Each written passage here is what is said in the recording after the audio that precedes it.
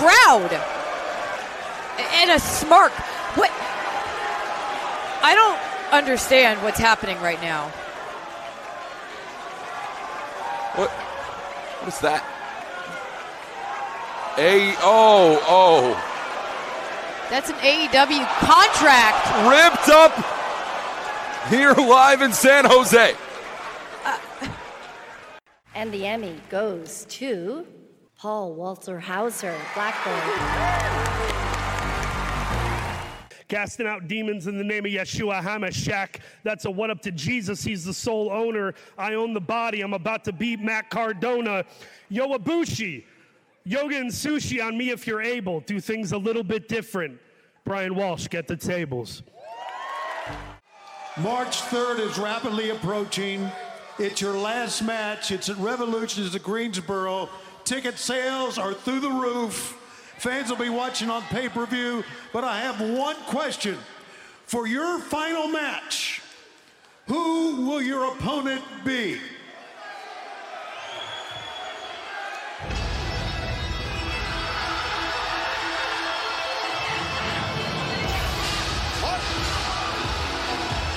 Is this the answer to that question, or merely an interruption?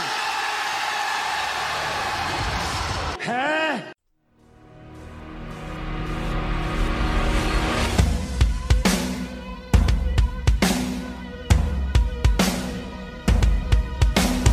Nothing from nowhere, I'm no one at all. Ready and recognize one silent call as we all form one dark flame. It's in a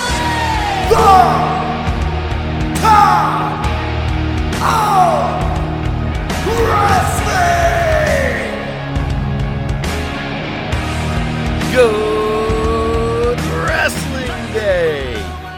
God damn, what a good day to be a wrestling fan. We got all of our favorite wrestlers are just scattered everywhere. It's a good day. Let's get into it. It's the Top of Wrestling podcast, and as you know, it's every Wednesday, 12 Eastern, 9 a.m. Pacific. And hey, this week we have a whole lot of stuff. We got our Bring It to the Table. We got our news. We have our Reliving Monday Night Wars 25 years later. And, dear God, a pay-per-view that is basically just a sign of things to come in the upcoming wars with Nitro to match it. And we have the go-home show for the very infamous Royal Rumble 1999. That's the go-home Raw. Plus, we have our top topic for today, which is going to be a great discussion, each of our Mount Rushmore tag teams. I think that should be a good discussion.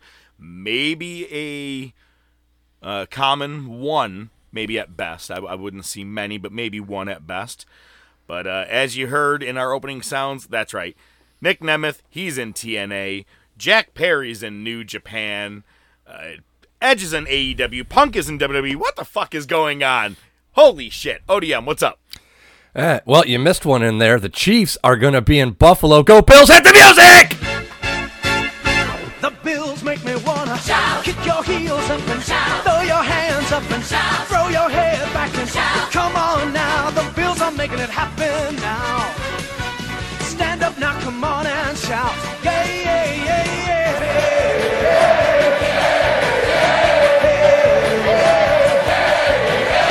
Let's go Buffalo, let's go Buffalo, let's go Buffalo, let's go Buffalo. The Bills make me wanna shout. Make some noise, Buffalo Bills fans! That is right. Taylor Swift and the Kansas City Chiefs are making their way to Buffalo. I'm not going to say Mahomes. But you remember, last week you and I had a little bit of fun with our show. I put the Judgment Day logo up. Well, you want to tell everybody what you're looking at right now? It's pretty accurate, too.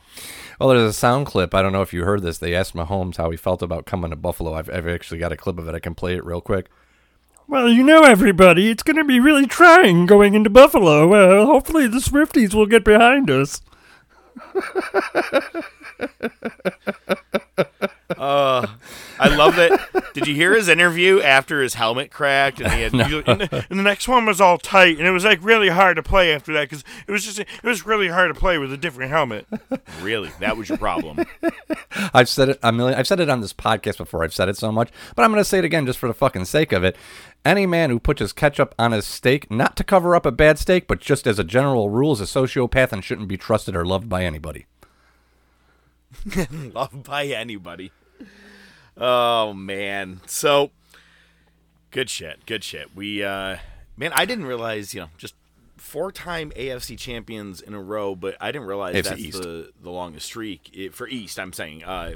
But for Bills, I thought we had more the same in the years of the 4 in the 90s, but apparently one of those years we didn't have the East championship. It was the year of the greatest comeback ever. We were a wild card team that year. Oh, that's right, the Oilers game. Yep. I still like watching that one. It's great. It's fucking great. I'm gonna fucking veer left before we get in the news because you tasked me with something, and there's a lot of info to go through on that first piece of news. So I just want to bring this up real quick. As you heard the opening sounds, you kind of clued me in a little bit. A quote, an acceptance speech from the Emmys. I saw a stat today on the Emmys. Breaking Bad got, over the course of the show, I think like 53 nominations, and they won 16 or 19 Emmys during that time, I think. Better Call Saul also, I think, had the same exact amount of nominations, 53. Take a guess how many they won.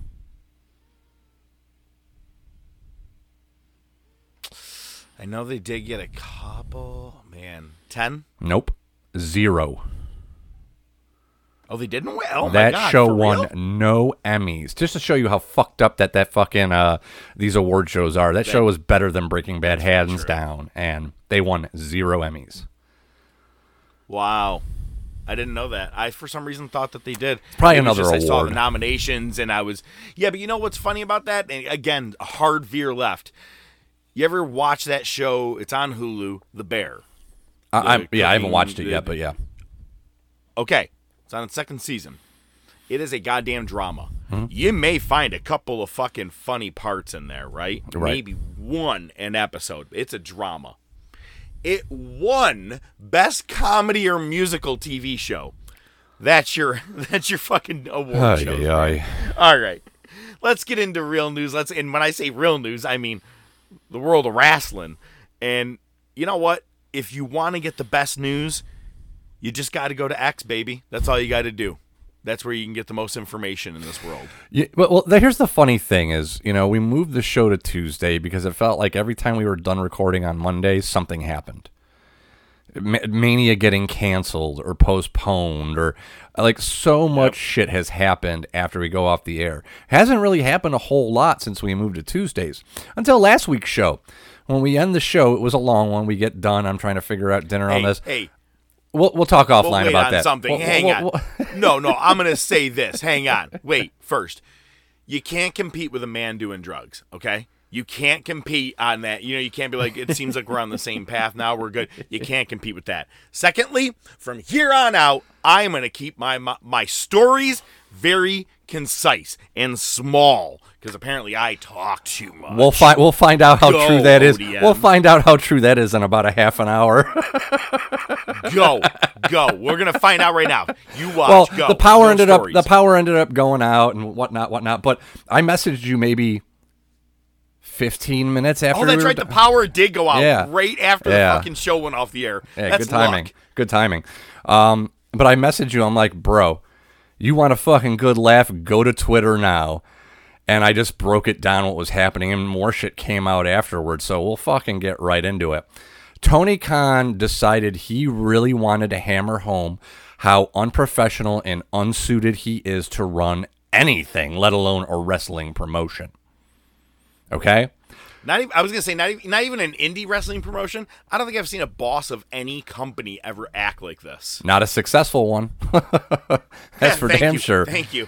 So, Tony Khan. So it all started with Raj Giri. We've probably quoted some stories from him in the past. He's a wrestling journalist, whatever that's worth these days. And he was kind of talking about Jinder and Rollins having their title match on Raw. And he said, these guys do have history. Rollins defeated Mahal in the tournament finals to become the first NXT champion. And the USA Network was trolled that with on like Wendy's level Twitter troll. You know what I mean? They fucking nailed it. USA Network replied, what was the cage match rating? Because those of you who aren't familiar, Tony Khan likes to reference cage match ratings to prove how well his promotion is doing. Because, I mean, what's better than a Mark running a promotion? A Mark sitting in his parents' basement rating matches on Cage Match.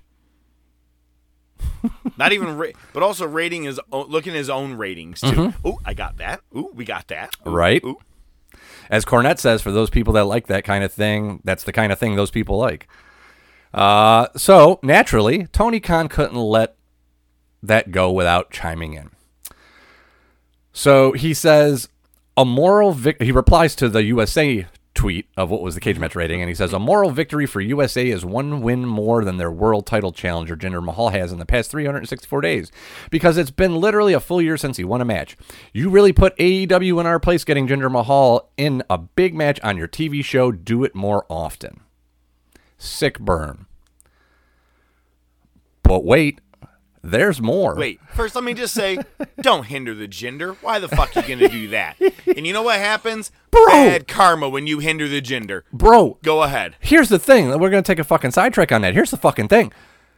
Jinder Mahal hasn't been on TV barely next to his thing with The Rock, and now he's one of the hottest heels in WWE. Well, that's what I was going to say. Minimal Keep going effort. with all what you were going to say. I'm like, this rate, not even that he's the hottest heel. If you pay attention right now, most talked about. Yeah. Tony, you just put over someone else. I was going to let you keep going with the rest of everything else because there's more to this with so many other fucking people. But that's the thing is, you, Tony, after doing some drugs, grabbed your phone and did a tweet on X and said, you know what? I'm going to bash Jinder Mahal. Only for Jinder to be the most trending fucking wrestler probably a week straight. Yeah. Outside of like R-Truth. Uh-huh. And I didn't hear shit about Punk all week. All I heard about was Jinder Mahal. Yep. Yep. And it only gets better from here. So then he decides he has to chime in here again. So another response, a double standard at Hook, or it's at 730 Hook. 28-1 career record, on winning streak, calls out the champ. A logical challenge sparks online outrage. Jinder has literally lost every single match he's in for the past year. Immediately gets title shot. Where is the rage? Hashtag AEW Dynamite tomorrow on TBS. All right, so let's break this down. There's online outrage about Hook facing Joe. Have you seen that? I haven't seen really a whole bunch of outrage. There's some people who say they don't like it, but what's funny is that he put that tweet out. Now, I want you to remember, this whole thing happened that Tuesday night, right? January 9th at 4:35 p.m. So it happened during the recording of the show, but obviously we were recording, so we didn't see it till afterwards. Yep. So my point is this. He's doing all this arguing. Dynamite wasn't until Wednesday when our show dropped, but later that night. Yep. It wasn't until that night, and I was planning on getting into it here later, but that Hook steps up to Joe for the first time and goes, 1 week. If there was any outrage, it wouldn't have started until about 9 o'clock on Wednesday night when that segment was over. 29 hours later. What the fuck was he That's my point. Okay, proceed, because I can't wait for the chime in of so many other people. So, and I might have missed some because there was so much on this. I'll tell you what I got. But here's the other thing, and again, I got a blue. Who got Abaddon? That's what I want to know. You got Who brought up Abaddon? I'll get there. You got to blow Cornette. I got to blow Cornette at least 3 times on this show, per week. So his response was great because Brian Last is reading all these off, and it's great. And Cornette, and Last is making like very legitimate points, but Cornette just keeps cutting them off, and he's like, "It's a work." It's a work. Who gives a shit what his record is? It's a work. Yep. Plain and simple. That's all it is. It doesn't matter who. Like, the whole point is that you should have a guy like Jinder who can come in and get automatic heat within 5 seconds, and he did, and put over any of your face champions. Yep. Done. Right now, of all people, Seth Rollins needs that face push because right now he's about to get buried versus Punk, right? And everything else. It's going to make Rollins look like a heel. Mm-hmm. So, perfect timing. Mm-hmm. I said it. We were unfortunately not recording in 2017. I was clapping when Jinder Mahal beat Randy Orton at Backlash for the fucking WWE title. Why? Not because it was best for business and he's such a great wrestler. Right. But because I love a solid heel that no one's going to fucking boo. Or, I'm sorry, that no one's going to cheer. Yeah. And it was a swerve, and it was fine. We knew it was going to be a couple-month champion. He was your Sergeant Slaughter. Slaughter won the goddamn thing at 1991's Royal Rumble, and at 1991 WrestleMania 7, he dropped it to Hogan. It was just for the purpose of having a heel champion to have a face grab it back. Mm-hmm. Yeah. Perfect. I loved it. Absolutely. I was kind of hoping Jinder was going to beat Rollins, but I know that wasn't going to happen. But still, there was part of me that was hoping. At some moments, I was like, So, but yes, please get into these tweets. So, in response to his double standard tweet, Eric Bischoff simply replies with a clown emoji. Clown face emoji. Which, we know that Bischoff on Twitter sometimes is, talking out of his ass. But at the same time, when it comes to fucking comparison to Tony Khan, after that, also in response to the double standard tweet, Jinder Mahal tweets, "Who the fuck is Hook? Watch Monday Night Raw on USA Network, Monday, 8 p.m. EST," just like Tony does. And that one got me where I was like, okay, I just became an even bigger Jinder Mahal Oh, fan. same here. You can't hinder the Jinder. Who the fuck is Hook? Yeah. That was just really goddamn, that was good.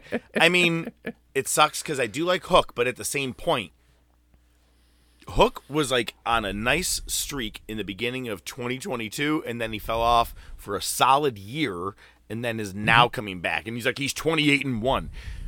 In what matches? Well, I haven't really seen him do much. Yeah, those stats are Goldberg level for any wrestler in that promotion. Let's just be honest with each other. The most thing I've seen Hook do was be in a match where Jack Perry talked about real glass. Yeah. It's the last thing I remember a Hook doing. Same Other here. than that, he's been a sidekick to Orange Cassidy. Yep. Which says fucking everything you need to know right there. But so in response to Bischoff's, clown face emoji, Tony Khan sent a screenshot of an actress. I forget her name. You would recognize if you saw her. She's got like the old style. Remember the fucking long, slim brown cigarettes from back in the day? Used to see in like 80s movies that she's smoking one of those. And it says, "Get out of my sight, you miserable has-been." Again, sick burn. That one was kind of funny, though. That one was kind of funny. I got to give it to him on that one. Where is he in this point? Is he in his house? Like, is he not around one person that could be like, yeah, put your phone down? Put the phone down, bro. Yeah, for real. So then a fan posted on Twitter saying, Tony forgets he literally gave Abaddon a title shot after being off AEW TV for over a year. The same exact situation as Jinder. So Bischoff replies, Boom. Hey, Tony Khan, is this true or is it a bot? Which is another jab at AEW because you could make the argument that half of the AEW supporters on X are bots created by Tony Khan. Yep. Just to inflate his ego. So Tony Khan replies, no, at Bischoff, not true at all. Abaddon returned to AEW. Then they won a 4-way match on TNT against other great wrestlers to earn a title shot, which is completely different than someone going a full year losing every match they're in and getting a title shot without a single win. And he said they. Yeah. She won. Or maybe she. Oh, maybe his Adderall, it affects the fucking speech patterns, And then Tony Khan says, reading would be your friend, Eric. And Bischoff replies, oh, kid, my reading comprehension skills are wizard-like. By the way, that was one of Dave Meltzer's wicked comebacks whenever he'd get called out on his BS. Coincidence, or are you really that deep? Damn. Mic drop. And you know how much I'm like, God, I'm 50-50 with Bischoff on a lot of his shit. You know what I mean? Yep. His memory on certain things are skewed, I feel like sometimes. Sometimes when he calls people out on certain things, I'm like, But you remember Controversy Creates Cash. That was the name of his book. The dude is good. He knows. He knows what is kind of good for business. But he also knows what's bad, at least for business, and Tony is there. Yeah, definitely. Well, speaking of using social media properly, did you happen to see Rebby Hardy. I did. I don't use TikTok. I don't have a TikTok account, but I guess you're able to still view the videos. I checked it out. I kayfabe or not, it was it furthers the story, if you will. I was disappointed in the fact that she actually didn't show her taking her top off, but yeah, what are you gonna do? I was waiting. She that's for the OnlyFans, but it captions when Matt does you dirty, and am I not mistaken? Was that shirt? 100% it was. Shirt. Jesus. And it was the one that says everybody's got a little edge in them. So it'd be funny if he's like fucking Lita again or something like that. I don't remember if Rebby tagged Lita or did like hashtag Lita, or the place the place that I saw reporting that did hashtag Lita. Isn't it like the 23-year anniversary of that happening? It's probably like 20-year anniversary or something like that. No, like it happened in 2005. Okay, yeah, so 19. Yeah, 19. So not really a number. That's like. I saw it, online somewhere. It said 19 years ago, whatever. Yeah. Well, you can put your fears aside. Dark Side of the Ring is back, which is great. I know. Well, yeah, running out of good shit, right? I mean, well, are they? Or are there more stories we don't know? Or it's also like, God, I'm finding out some shit I really didn't think I knew before, and it's like, I don't want to know that stuff. But they are renewed for a 5th season. It's funny, the headline photo on it was Buff Bagwell, so I feel like he may be a topic of conversation. Maybe. I hope they cover the time when he went into soft porn. That would be great. But besides that, Dark Side of the Ring, I'm like, you're right, they're running out of things. You want to impress me? Pay Ace Steel's wife and give us Brawl Out.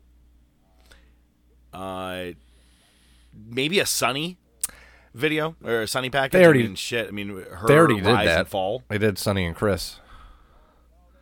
Oh, that's true. Which was a good episode. Yeah, that's true. That was one of the better ones from this past season. Yeah. That's what I'm saying, really left man. to do? Vince scandal at best. Yeah, there's got to be something out there. Because you got to think about it. There's shit that we don't even know about, right? It's funny because then, for me, then I look over and see what they have on A&E. They have the new seasons of WWE Rivals and biography of, depending on which wrestler. And when you hear them, I'm like, all right. Like, there's a couple I'm like, cool, I'd be interested in seeing. The rest, I'm like, I've seen it to nauseum. The Rivals episodes are going to be Triple H versus The Rock, which that one is intriguing. Savage and Roberts, seen to death, especially, with Dark Side of the Ring. I'm like, what are you going to tell us that we didn't really get? This is WWE's side of it, so it's going to be kayfabed in some ways. Michaels and Taker, I mean, we already know that the dude taped up his hands to nearly beat his ass at WrestleMania if he didn't put over Austin, That's as deep as you can go. You're just going to show us the matches. Cena and Orton, Bryan and Miz, I feel like could be good to watch, but the fact is it's still going to be very WWE-oriented. However, Bryan doesn't work for the company. He used Danielson somewhere else. So I wonder how they spin the narrative on this whole thing. They will avoid it at all costs. That's it. It would be funny, just the very end, Bryan Danielson's whereabouts. like a end of like a scary documentary. And then they finish it off with Dudley Boys, Hardy Boys, and Edge and Christian. Basically them just redefining ladder matches and tag team wrestling in their own way. Ooh. Maybe a possibility of one of ours. But after Rivals, every week you'll have Biography. And again, this all starts, the premiere is February 25th, which I believe is Sundays. Biography is going to be doing DDP. That one I'm down for. I'd like to see how well they do a documentary from his beginning, from, driving honky tonk in at WrestleMania 6. You know, I mean, he was not a wrestler. Got in. Yeah, was working as like a bouncer and shit. WCW. Yeah. Exactly. And then, you know, going into WCW and then saving lives. That one I'm interested in. Give him a good 90 minutes, I'd be happy. But good it's probably feel-good only story. 60. Absolutely. Scott Hall, which, I mean, man, ESPN did that real hard documentary on him that one time that was like, you saw the dark side of him, where, no pun intended on dark side of the ring. The one line that always gets me, he goes, when they stop cheering for you, what's the point of living? I'm like, oh, fuck. Like, it hurts hearing that. Sergeant Slaughter, which can be interesting, because if they, depends how much they go into it. Again, it's the WWE version, so it's, we are getting bomb threats. We have to move from this 70,000 person venue to a 10,000 person venue because we can't sell tickets. British Bulldog, which again, if it's biography, it's probably, I would assume biography is going to be your highlights, and then he did have some drug problems, but they're not going to really. Yeah, and here's the thing. They already did Kid Dynamite. I would really like Dark Side of the Ring to do British Bulldog just to fucking get, so you get the other side of the story. You know, they did cross paths and, you know. They did that one year, didn't they? WWE did their Ultimate Warrior, and then Dark Side and they of got the Ring the different ex-wives.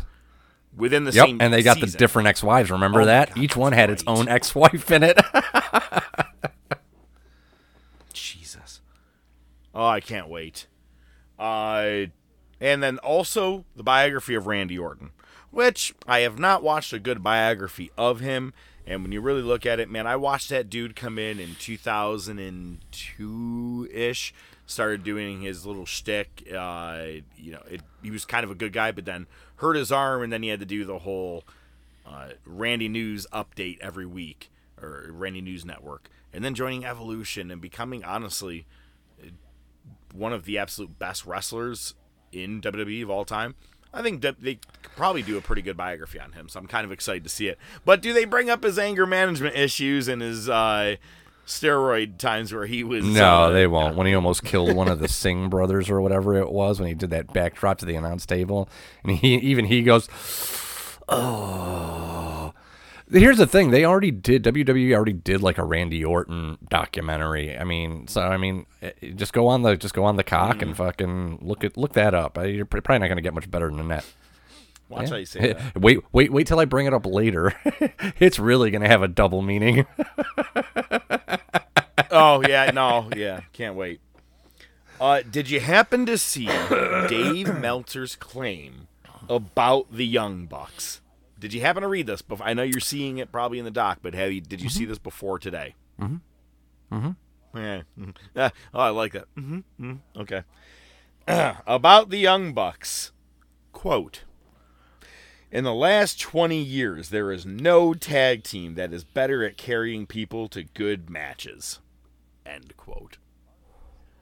Mark Briscoe replied with 17 periods. You know what I mean? Just being like, because Briscoe's not only, you could say that they were only in Ring of Honor, but that's only if you're paying attention to just Ring of Honor. Those guys went to New Japan. They were in all the indie circuits, and they made every team fucking look great. And you're going to say the Young Bucks? Yeah, just because they call you Uncle Dave, I mean, does that mean you diddle them like they're your little nephews? Uncle Dave must be like Charlie's uncle and Sonny. Remember when we used to wrestle? No, we didn't do that, Uncle Jack.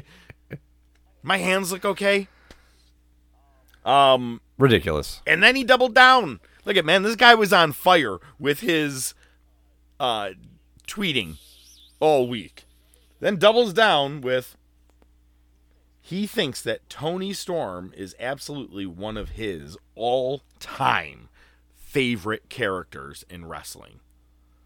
Now, look, I definitely understand that you're probably talking in recent history, maybe. Hopefully. But even if you didn't own WWE, hopefully, even if you didn't own WWE and you have this problem against Vince, you seriously are going to say you're going to put her up there with Taker, Austin, and I'm saying characters, Rock. I mean, Rock is a character. He's still. I mean, you see him how he's kind of humble. They're all exaggerated. When we watch him on these wars back then, he was real amped up, right? Everybody is. But to say this is a character that is the all-time best, this began in fucking August after All In. It's not even on the level of Rhea Ripley. No, God, no. Yeah. Which, she's starting to look a little weak, but I'm not sure if it's the intention, but we're going to get there. Did you happen to see that Hulk Hogan saved a girl who was in a car crash? I did not see this. So TMZ reported he was in Clearwater, Florida. It was Hogan, his wife Sky, and his buddy Jake. They were in a car, and they watched this 17-year-old skip lanes real quick to try and make an exit. Kind of like that Family Guy thing with the Asian lady driving the car. How much time I need to go 6 lanes? No time? Here we go. That's kind of what this girl did. She just crossed traffic and clipped another fucking car, I guess, and flipped over. And Jake, his buddy, and Hogan, Jake popped the airbags with like a knife that Hogan had in his car or something like that, and they actually got her out of the car. I don't know why it's funny to me for some weird reason. The picture is you see Hogan standing there with his wife, and he's wearing a goddamn NWO shirt. He's like always a mark for himself. I was going to say, you mentioned there was a picture of it. I was going to ask if there was any corroborating evidence, because we know how much this motherfucker likes to lie.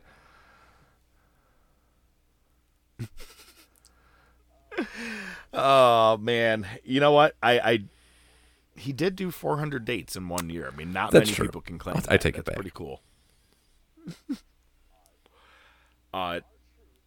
R-Truth, who last week was recently seen on Raw wearing the, those NFL championship belts that they're having out there now. Well, he had the Buffalo Bills one on his shoulder, and I think the truth knows the truth. That's what I'm saying. But did you happen to see that this dude surpassed CM Punk this past weekend in merch sales with the Judgment Day shirt that has everybody's name, and his is the in tape part below that says. I can't wait to talk about Raw because I didn't see the whole show, but I saw the tag team match, and I can't fucking wait to talk about that. Yep, same. Just fantastic. I loved it. The fact that, and you know what? I feel like WWE would never have told you if Vince was in charge. I feel like you would never hear that Truth was the number one seller. He doesn't want that. Got to keep Roman strong, or right. Also, some notable differences in show, by the way, when you're watching without Kevin Dunn. I've noticed. One thing is your billion camera changes in a minute. That's I feel like a thing that's gone, which is great. One last thing in the notes here. The Dusty Classic is underway in NXT. I'm calling it right now. They always do it. The most oddball team that gets put together, right? One of the teams is Carmelo and Trick. Now, yeah, they're having their differences, but still, they've been a team enough, But the team I'm calling that's winning this thing is Baron Corbin and Braun Breaker. It's a, what is it they call it when it's the odd couple, if you will. The odd couple. Coming together. Yeah, it basically, and it's funny because like Corbin came out to do his entrance, and just as he's about to do his one part, Breaker's music hits, and Braun's kind of laughing. Didn't Braun win this with Samoa Joe 1 year? Oh, that does not sound fair. That does not ring a bell to me. Joe his partner? Yeah, Buster, figure it out. No, we could look that up. Dusty Classic winners. But yes, I'm pretty sure he did actually win it. But anyway, let me get into this past Saturday. First, let's go over TNA is hard to kill, and they are back. Now, Eric Young was the first thing that you got to see coming out. You see this bald guy walking, and I'm like, okay, it's Aiden English, or whatever his name is over there. I know his real name, and I can't remember you're it right now. Or close. But it was Eric Young coming out, and he's like, they said we were dead. I love his voice, by the way. Just hearing it, it's like, they said we were dead. I can't even fucking do it. That hurts. You're looking right now. You have a look on your face. Was I right? It was Baron Corbin. Well, let's find out. Oh, Jesus Christ. You should be way faster than that. Anyway. with Hard to Kill. With Hard to Kill. We did have, there was matches that happened that I don't necessarily need to go over, but some very important ones. The 6-way Ultimate X Knockouts match was a number 1 contendership, and Giselle Shaw won this match. I'm going to blank on her name right now for the life of me, and I can't, oh God, I'm going to lose it, but it was Dana Brooke. Whatever her new name is, Yep. She appeared. She was there. In the pre-show, Flop Dollar was there. He is apparently in TNA now. In a match that was Alexander Hammerstone versus Josh Alexander. I would have thought Hammerstone's first match in TNA, he's going to win. And Alexander won. It was impressive. I wasn't ready for it. I watched that match in full. It was great. Chris Sabin defended and retained against Kushida and the son of the Vikingo. Jordan Grace won the TNA women's title from Trinity. And I'm sure you guys have all seen the pictures. It's made the rounds of Bailey and Mercedes dressed as the twin Unabombers in the crowd. That's fucking great. Yeah. You just see him, I'm like, it's actually more noticeable. And Put there's a like fucking wig on at least, you know what I mean? Like, go old school actress or something. But like that right there is making everybody go, either we're getting bombed or I'm pretty sure those are right. Nobody was sitting around him either. No. You know what would have been cool? Just well, actually, Bailey of all people probably couldn't be seen. Yeah, well, definitely.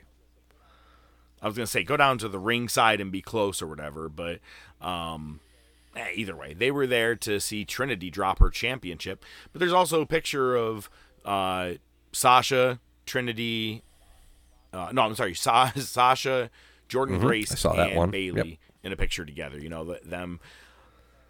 I'm saying that in the Royal Rumble, a lot of people are thinking AJ Lee. I don't think AJ Lee is going to be a surprise entrant. I don't think she needs to be.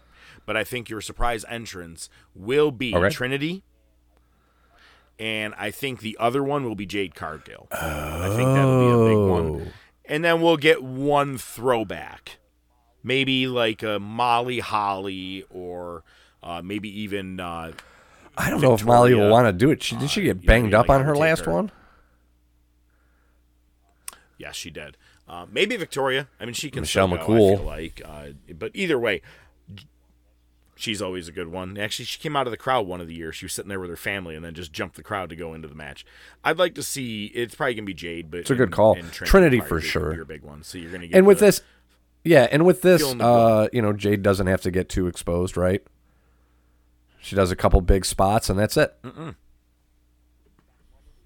Best moment would be, let's say Beth Phoenix is in there. Well, I don't know. Now that Adam's gone, I don't know. Maybe we'll see. But you get a big girl in there. Maybe even it's just Rhea. You know what I'm saying? Like someone like that. Jade comes in. You get that face off. There you go. Yeah, just your big face to face with someone big. You know, like a good strong person. They have a good show off. Throws her over the top rope, and then Jade can get out of there pretty quick. But in the main event, as we kind of assumed it was going to happen, Moose defeated Alex Shelley for the TNA Championship, only for Nick Nemeth to show up. I got to be honest, man. This is a weird thing to say. Very weird. I think you need to go back to the perm. I don't know I can really get on board with this long, straight blonde hair. Either shorten your hair like when you used to be, Dolph when it was real short but curly. But this long, straight hair, you look like a cross between Chris Jericho, Sebastian Bach. You know what I'm saying? Like, it's just kind of like a weird, I don't know. Yeah. I don't like it. Weird thing to say. Other than that, go after he super kicks Moose and gives him the, what's the Ziggler drop, whatever the fuck he calls it. Famouser? Where he pulls you back down from... No. The Famouser is where you drop him on your neck or from your head. The move where he does where zigzag. Fucking zigzag. Does the zigzag to him and then goes out to the crowd and rips off his Motley Crue shirt, showing that he's TNA. So he's there. He's going to be doing some New Japan stuff. Yeah. Very cool. He's not the only person moving himself around. Everybody's all over the place. So, let me tell you about my Saturday night, because that was exactly what was going on at the same time. And it's funny because we all know, yes, I went to Battle in the Valley. And at one point, this dude just behind me goes, "Our Dolph Ziggler just showed up in TNA." And I go, well, he will not be Riddle's partner. Because I was like kind of thinking maybe that was who it was going to be. And I go, cool. Shut up. Like, you want to add any more spoilers? We're all here, man. No one's watching the goddamn show right now. But anyway, that was all. Actually, man, shout out to that motherfucker. He tagged us or sent us a message yesterday during the Bills game and said, "Hey, man, I'm here for you guys." Yes, I'm sir. like, my man. All right. So I went to the San Jose Civic Center. Now, I thought we had these balcony kind of tickets. Wasn't. It was like this. It was like the back area of the floor, and you're up like maybe like a hair of a riser. I was like, there you go. Okay, we're fine, we're good, we're happy with it. I'm looking around, I go, shit, Moxley may even come out around us. There's this guy to my left that is sitting there. He's kind of like just chill looking dude, right? Kind of looks stoned. And the rest of the row is us, and we're at the front of this balcony area, right? Well, balcony, but like front of this next section. And this dude, even during the pre-show matches, keeps getting up, but he's not getting anything to drink. And I'm like, as many times he got up after every match, I'm like, Coke. Like, no fucking doubt in my mind. I'm like, you are, because I'm like, nobody pisses that much and doesn't even have a fucking drink in their hand. I've never seen someone get up so many goddamn times during the match. And I was like, I just kept making jokes about it. But anyway,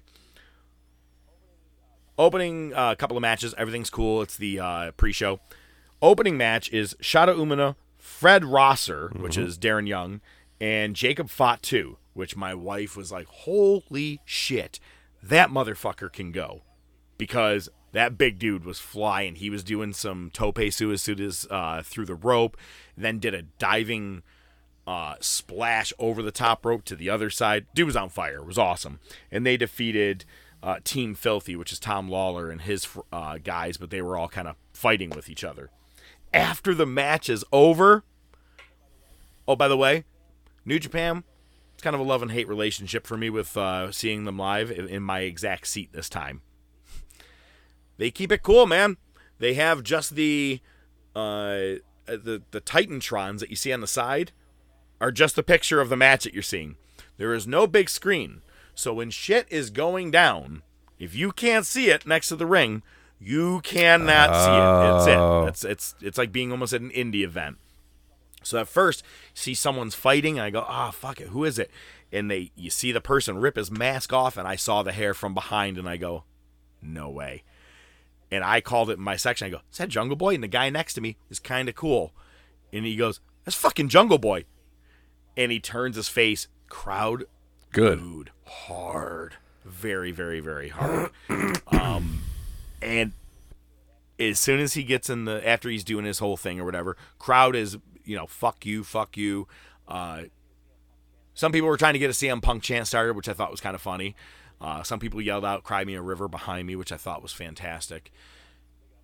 This one, like, I'm not looking like, I'm like, I'm looking for pats on my back. I didn't even try to, like, make a joke where people would laugh at it. He takes out the AEW contract and rips it up. And in my section, it got quiet enough. I go, well, AEW just got a lot better. And a bunch of people in my area just started laughing at it. It was just, I was like, felt like it was an on the podcast fly thing, or on the fly for the podcast. He got booed the fucking shreds. By the way, before this event begins, the guy next to me, I forgot, goes, yo, that's Dave Meltzer. And I go, where?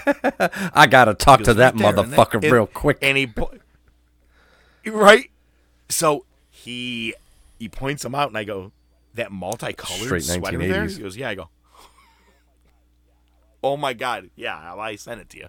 So my whole purpose of this thing was I told my wife, I go, let's get a picture.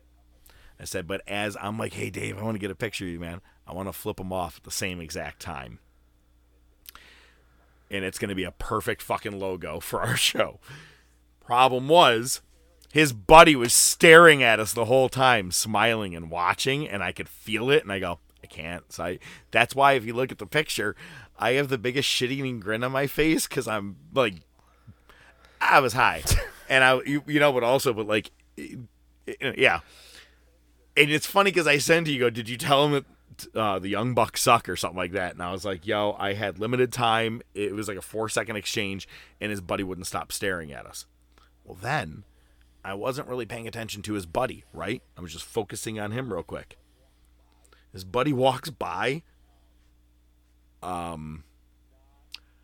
Not all there is the best wording I can go with on a political standpoint. Oh. And I go, I could have flipped the bird, no fucking problem. He wouldn't have caught it. He was probably going to be completely distracted by a red bouncy ball. That being said, I was like, either way. Met Dave Meltzer this time. Saw him from afar the last time I went to the New Japan show. This time I was like, fuck it. I'm going to at least go up and say hey to him. Yeah. Actually kind of pleasant. He goes, hey, man. I go, can I get a picture with you? He goes, yeah, no problem, man. And he was looking at my shirt. He actually stopped and looked at it for a second, which is the wrestling is real, people are fake. Which is funny because the concessions lady loved the shirt too. She goes, that is awesome. I go, well, thank you. So anyway, next match. David Finlay defeats TJP. At this time, we get a group of 3 people coming in. The one sits close to my wife, because we're on the end, right? You got that guy that's on the end, then me. And we're almost in this throuple again, like it was fucking Iron Claw all over again. And then this dude shows up with this other couple. This guy. Now, okay, let me ask you. I want you to describe to me a New Japan audience. I want your take on it. If you went to New Japan in the Valley, or Battle in the Valley like I did, and you've watched enough New Japan, what is the audience supposed to be like? Very reserved, no chance in unison, clap in unison at the appropriate spots, because, during a good wrestling match, you have those spots where you should be clapping. Reserved, no chance, defined heel and baby face for the most part. Pretty subdued, respectful. There were some. It's in America, so I think it's This is awesome. Is fucking sure. Yeah, this is awesome. Is way the fuck worn out. My wife was like, I hate that chant. I go, oh yeah. I said I haven't chanted "This is awesome" to anything in fucking years and years. I'm like, I can't remember last time I actually provided input to that chant. You got the spray, which fine, but this fucking twat WWE type fan sitting next to my wife wearing a San Francisco 49ers hat. He's a chubby fuck named Chad, not lying. So Chode sitting next to my wife is chanting to everything. He's like, oh, come on, yeah, oh, let's go, oh, come on, ref, you're not seeing that, ref, come on, you gotta do your job, ref, shit like that. And I was fucking like, Mark. oh my God. And I look over at the dude next to me, and we both made eye contact. And I go, yo. Me and this dude have already become, like, just silent friends. We get each other here. You know what I mean? Like, we know what the fuck's going on here. Because we both, like, for the first couple matches, it's just, nice move, right? Like, something happens, you go, oh, shit, that was a really good move. Oh, man. That's just back to clapping again. Everything you described. A little Americanized with your O's, but still very reserved at first. This dude did not shut the fuck up nonstop. Kept being like, all right, like when it was a ladies' match. All right, girls, let's do work. Are you fucking let's kidding me? Girls. Oh, come on, man. Yo, well, hey, you know what? How about this? My wife, God bless her, she goes, I have to record this. I feel like you need this for the show. I go, well, I'm glad you were thinking. I wasn't. So here it is. What? Oh! Oh no! Fight out, Trish! Come on, Trish! Work it out, Trish! There it is. There it is. That's a reversal. Oh no! You weren't ready, Trish? Oh no, she's real high. Oh, that's a big kick. Come on, Trish! It's 2. I told you. I know this sport. That was 2.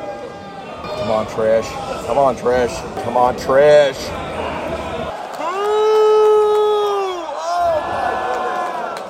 Oh! That's a suplex. That's French. Oh, that's another one. My goodness. Fight out of that. There it is. Reverse it. That's it.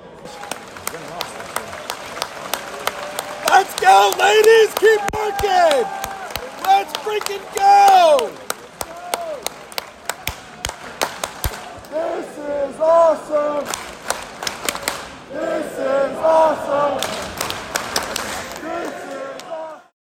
Yo, that was only about a 45-second version of what that dude is like, and that's condensed of a couple of minutes. And even worse, this was hours worth. Now, the girl and guy that he's with, the girl is a fucking Amazon. Like, easily, like, could have dunked standing still. Big fucking bitch. Huge bitch. That's a giant bitch. Anyway, at some point, this dude kept doing his chants, and I looked over and made eye contact with his buddy. Like, my eyes widened. Like, basically a quick 2-second eye widen saying, get him in check, or I'm going to have to get him in fucking check. Now I'm going to start a fight. And I had said to my wife, I go, yo, I'm getting real pissed. And I said, he's going to ruin Okada Ospreay for me. And I go, I got a 5 spot in my pocket. I go, I'm going to hand it to him and ask him to shut the fuck up or move the fuck away. And she goes, you can't do that. And I go, I most certainly may try. Sounds like a bet. Which is funny because actually during one of the matches, I actually pulled my wallet out. She's like, dude. I go, I'm fucking with you, man. I'm like, I promise. I'm not really gonna. But by some miracle, maybe it's because the eye contact I made with the dude, the Amazon came and stood next to my wife now. So now he is an extra person away from us. Before that, I leaned to the guy next to me. I go, hey, do you want to switch seats with my wife? And he goes, it's going to hurt her over here too, man. It doesn't matter. like we were like just laughing, right? We were all joking around. This kid was quite the twat. I fucking hated him. I wanted to punch him in his fucking mouth. And every time it was a 2, he's like, oh, it's a 2.77. Oh, that was a 2.8. Oh, God. It was Yo, I swear to God, you would have. You are a non-violent man. You would have been like, I'm doing a homicide tonight, going to jail. Hey, shut the fuck up. Dude. A couple of them I did do this. This is my known thing. This is the best thing I can do without really drawing way too much attention. If he's like, oh, that's 2.7, I go, Jesus Christ. I did those a couple of times, Anyway, so then after that David Finlay defeating TJP, lights go out, and everybody's like, oh, we all thought it was going to be a debut. I got excited, but it wasn't, because we already got Jungle Boy, which was enough.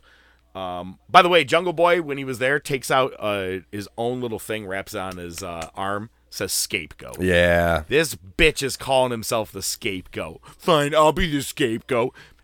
Look, you can call it whatever you want. You are the reason that everything started that day in Wembley. Doesn't matter. However you fucking look at it. It was a big fucking show. You are the scapegoat. It should have said whiny bitch. But lights go out, and it's a video package. Mustafa Ali. Talk about someone making his rounds. He's doing a lot in the indies. Well, he is going to be in Chicago April 12th for Windy City Riot, and he challenged Hiromu Takahashi. It's a good one. Which is exciting. Yeah, that's a good one. Absolutely. Have you seen a picture of Ali? Wait for that. Have you seen a picture of him? Yeah, he's looking fucking... He's on whatever fucking AJ and Randy are on. So, the guy next to me, again, smart guy. He goes, who do you think the partner is? And I go, what, for Matt Riddle, because it was the next match coming up. I go, I got to be honest with you. I said, I wanted Ziggler, but this twat behind me just ruined it. And I go, Jungle Boy? I go, could it be like that? I'm like, because we didn't see that it said scapegoat. Again, you couldn't see shit from that far. I had to wait to get home to see what that armband said. And he goes, I gotta be honest, man, we're in San Jose. He goes, this is Jeff Cobb country. He goes, I feel like it's gonna be Jeff Cobb. I go, but he's in United Empire. He goes, let's see. I'll be goddamned, it was Jeff Cobb. Place lit up for him. Place also, you're supposed to be booing TMDK, which was Bad Dude Tito and Zack Sabre Jr. Crowd lost their shit when Sabre came out, man. Everybody went nuts. And I turned to my wife, I go, That bleach blonde guy, I go, smooth. Just watch him. Mm-hmm. And the funniest part is that they accidentally, and I didn't know this apparently till later, while showing Riddle standing on the ropes before he announces his partner or points to who his partner is, the name graphic instead of Matt Riddle said Jeff Cobb. Oh, my God. Hey, man, we all make mistakes, and even that's New Japan, okay? Shit happens. But, yeah, so he was the surprise guy. Best part of the match, so the faces won. You know how Sabre does his manipulating and whatnot of, like, your fingers, your arms, things like that? Because Riddle does, he wrestles shoeless, he started manipulating his toes and breaking them and shit. Oh, yeah, I said it, I go, couldn't pay me enough money to do that move on anybody. That's fucking Did you guys ever watch wrestling? And sometimes I...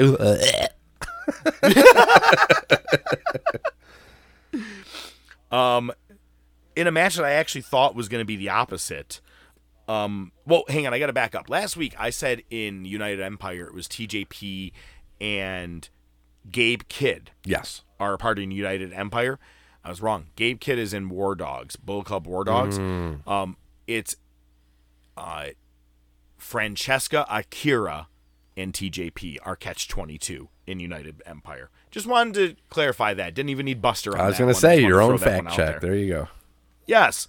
But I thought the Bullet Club War Dogs were actually going to be the new tag champions for Strong. They were only for the Strong Championship up against Hikuleo and El Phantasmo. But champs retained.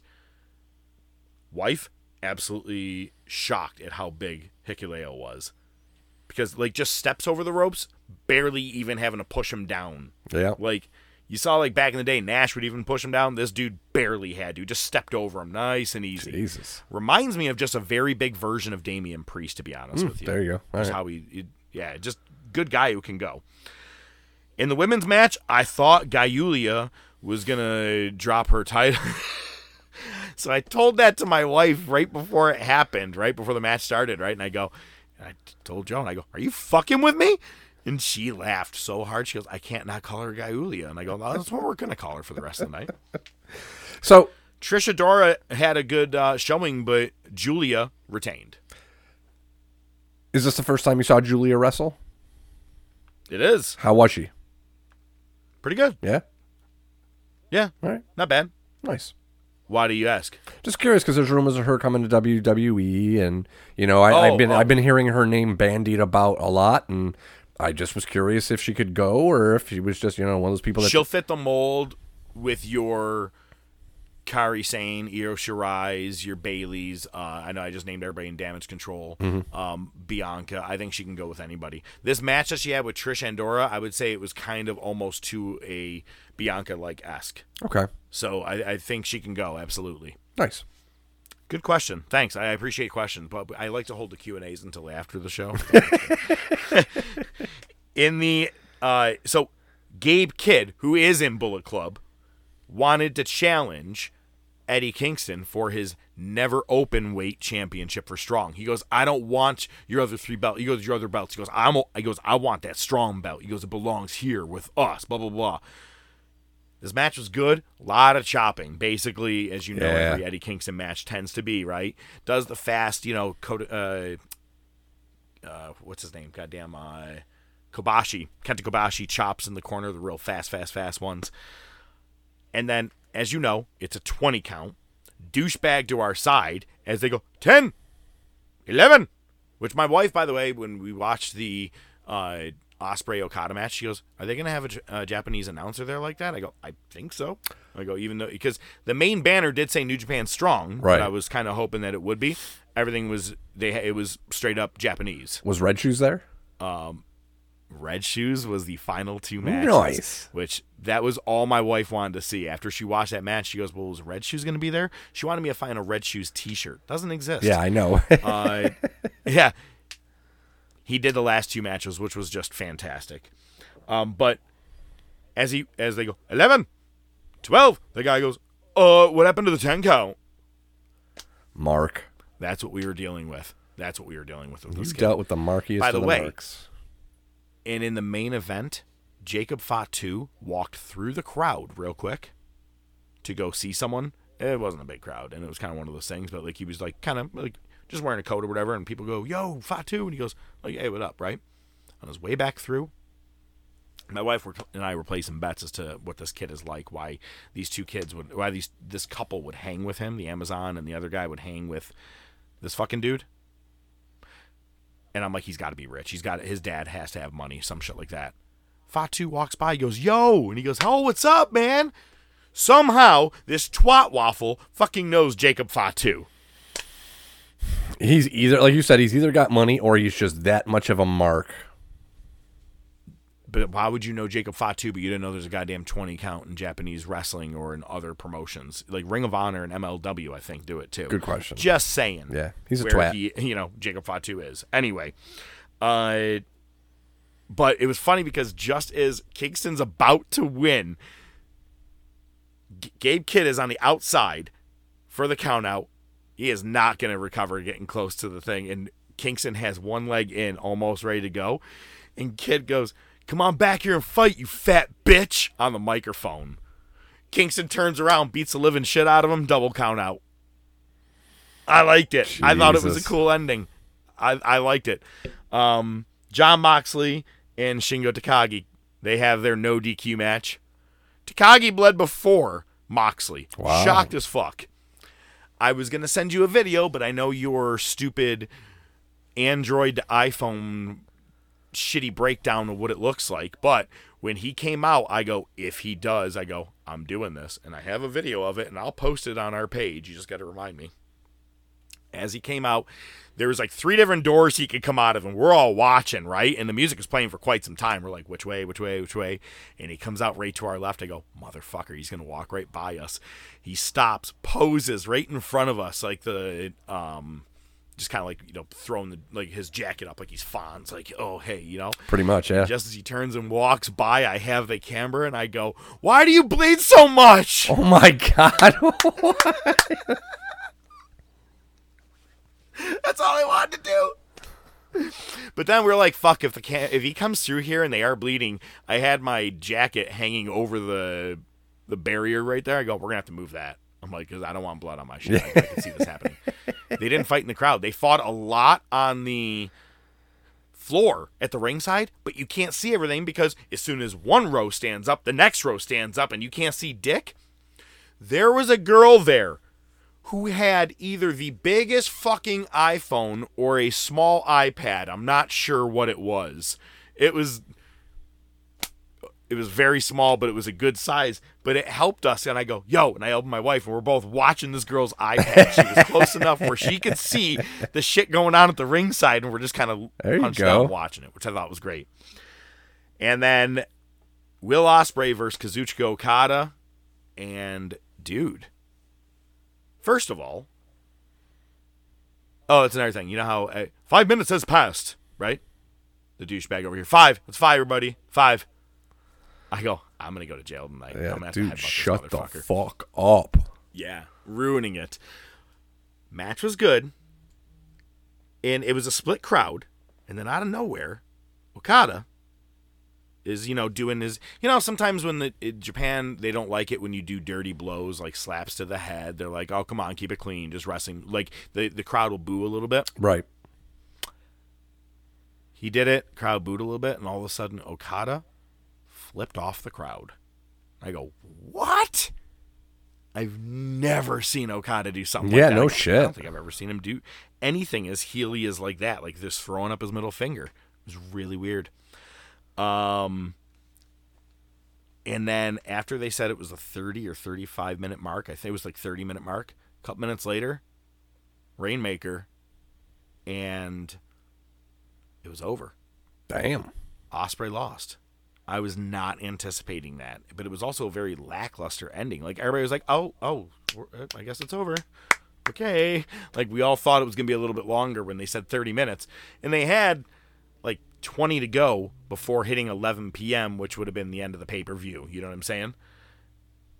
But they had to save room because after Ospreay talked, Bullet Club comes out, so does United Empire, but so does now Eddie Kingston because he fought with Gabe Kidd earlier, and it's funny because he did a backstage promo to Gabe Kidd. He goes, you got friends? I got friends. He goes, I got stupid Puerto Rican friends. You think you're crazy, dog?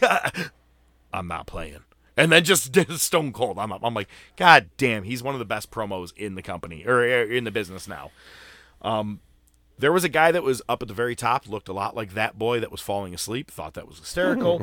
But also when Moxley came by, right after I yelled the why do you bleed so much? And I turned my camera off. I go, the fuck is that? I go, who the fuck is wearing Vicks Vapor Rub right now? My wife's like, you think it's icy hot? And I go, oh, that's probably Moxley. Yeah, that's definitely Moxley then. Okay. He puts on Ben Gay before he wrestles. Yeah. Yeah, well, I mean, didn't we have a whole segment about that? That's what it was. Okay, I'm like, that sounds familiar. All right. So that was New Japan Battle in the Valley. Not a bad time. It was fun. Sounds like a good time. Good stories. Yeah. Well, you know what wasn't good? Dynamite last week. On so many levels. First of all, Chris Jericho comes out to make the save, I think, for Sammy Guevara. Doesn't matter. Judas kept playing the entire time. And then they pumped in, "This is awesome," as a chant going through it. And then they made the mistake of looking at someone in the crowd. Showed at least 10 people, and not one person was even moving their mouth to either the song Judas or "This is awesome." Wow. Pretty transparent. Maybe just take them off TV if you want to. Yeah, if you want to have this issue, just take them off TV completely. But it's funny because before Collision, there were certain papers that were out there, backstage things saying certain things that could be done, what can't be, who is allowed backstage. But also, you need to confiscate any signs that mention Kylie Ray, Chris Jericho in any negative light, or anything that has both names on it. Mm-hmm. Again, you're digging you're going to fire CM Punk for the shit that happened like that, and you're not going to do anything with Jericho? Or Jungle Boy. I'm just saying. Or the Bucks. Exactly. Darby Allin, we always say he's always close to dying. Did you see when Hobbs and Takeshita threw him in the air and he hit his head on the ropes? Yep. Pulled an Enzo Amore. Supposed to be very Norman Smiley-like, but apparently he did it very Darby Allin-like and just wanted to die. Dear God. Also in Daly's place, Hangman Page defeated Claudio Castagnoli. I think Claudio could maybe go back to WWE. Maybe he could be a Triple H guy. Maybe it was Vince that was holding him back. Remember, it was Vince with the whole brass rings and all that bullshit. And maybe he can go back to being Cesaro, because this is not what it cracked up to be. He's been there for almost now 2 years, and it's been dog shit. Yep. Best thing he's done was a couple of like the Zack Sabre Jr. match where he first showed up. Maybe winning a Ring of Honor championship. Can't really give you much more than that. Yeah, he won the ROH title and disappeared. Damn. Well, on Dynamite, Joe comes out to the ring in Daly's place with the new AEW championship, no longer the Triple B. And first is interrupted by Swerve. Swerve tells him, he's next in line. Like I said, I'm going to be the very first. He's saying it a lot, man. I'm going to be the very first black champion for AEW. I think they're going to hopefully pull the trigger on that very soon. I hope. If they were smart, but it's Tony. Mm-hmm. Everything's just a sniff away from changing. If it makes sense, it's not going to happen. Right. And then Adam Page comes out and makes his plea that 2023 was not my year, but I got to refocus and I got to be the one to come after the AEW championship. And then out comes Hook. And they have to tell you he's 28-1 because we're following up on the tweets from Tony yesterday. We have to fucking back all that shit up. And he gets face-to-face with Joe. And out of nowhere, unannounced, was never said before, all of a sudden, Hook just looks at him and goes, 1 week. 1 week. So apparently they're fighting tonight. I don't know if it's for the championship or not. Jesus Christ. Fucking Tony. Yep. But then, to end Dynamite, apparently, maybe from somewhat of a rumor, I heard that Sting did want his last match to be a tag. Probably to hide his inability to carry a full match. 100%. However, I still think he could have had a one-on-one with 1 million people in the world and still made it a pretty decent match. Better than Ric Flair's dying match. Shivani's in the ring talking about, yeah, time's coming. We got to figure out who it is. And I'm like, here we go. It's got to be Darby. Out come the fucking Young Bucks. I don't know. How do you want to describe these new mustache looks and their looks, this new persona? Vince hated facial hair. Vince hated facial hair all his life, and now has that weird Gomez Adams stash. It's so out of place. They look like two kids who are trying to grow a beard, and that's the best they can do. I hate it. Mm-hmm. It's going to be Sting and Darby Allin versus the Young Bucks. Yep. And they didn't fully announce it, but the announcer said off the air, well, it's looking like this is going to be our match for Revolution. They go, I guess it is. And I was like, oh, God, fuck. I go, they're not saying anything. If they don't say anything, because you're kayfabe, pal. Right. Last week, we were about to go live. On Thursday, we're like, fuck it. We're too pissed off with this. Yes. Yep. But I'm like, it hasn't fully been announced yet that it's an actual match for Revolution. It hasn't been officially announced. So I don't want to jump the gun and lose my goddamn shit about this whole thing. If maybe they waste it quickly on Dynamite and maybe there's a saving grace. Maybe there's not. I'm just throwing this out there as a hopeful. Yeah, I can. It's likely going to be the Bucks. I can appreciate it, but yeah, no, we're all doomed, and that's the match we're probably going to get. I just remember I found it on Facebook, and I just did the Mac. I replied with the GIF of Mac. God damn it. God damn it. Well, the only other notable thing is apparently not only did they have Rampage, they also had Collision, and then they also had Battle of the Belts. We can't have enough TV shows. And these Battle of the Belts are just throwaway championship matches, and not one title ever changes. And they had a very stupid, no DQ for no reason tag team title match between Chris Jericho and Sammy Guevara taking on Big Bill and Ricky Starks, your defending champions, who retain. The whole match was built around two things. One, Jericho going in the back and putting a fucking cone on his head and looking like a fucking moron. And Sammy Guevara going to the top of the Titantron, trying to pull a Jeff Hardy with his swanton, basically it's what it was, missing, and landing on the blatant crash pad entranceway. Yeah. Yes, I'm sorry, the crash pad. But then, of course, had to do the I'm crazy. I fucking hate that. Before he does it. I'm like, just, yeah.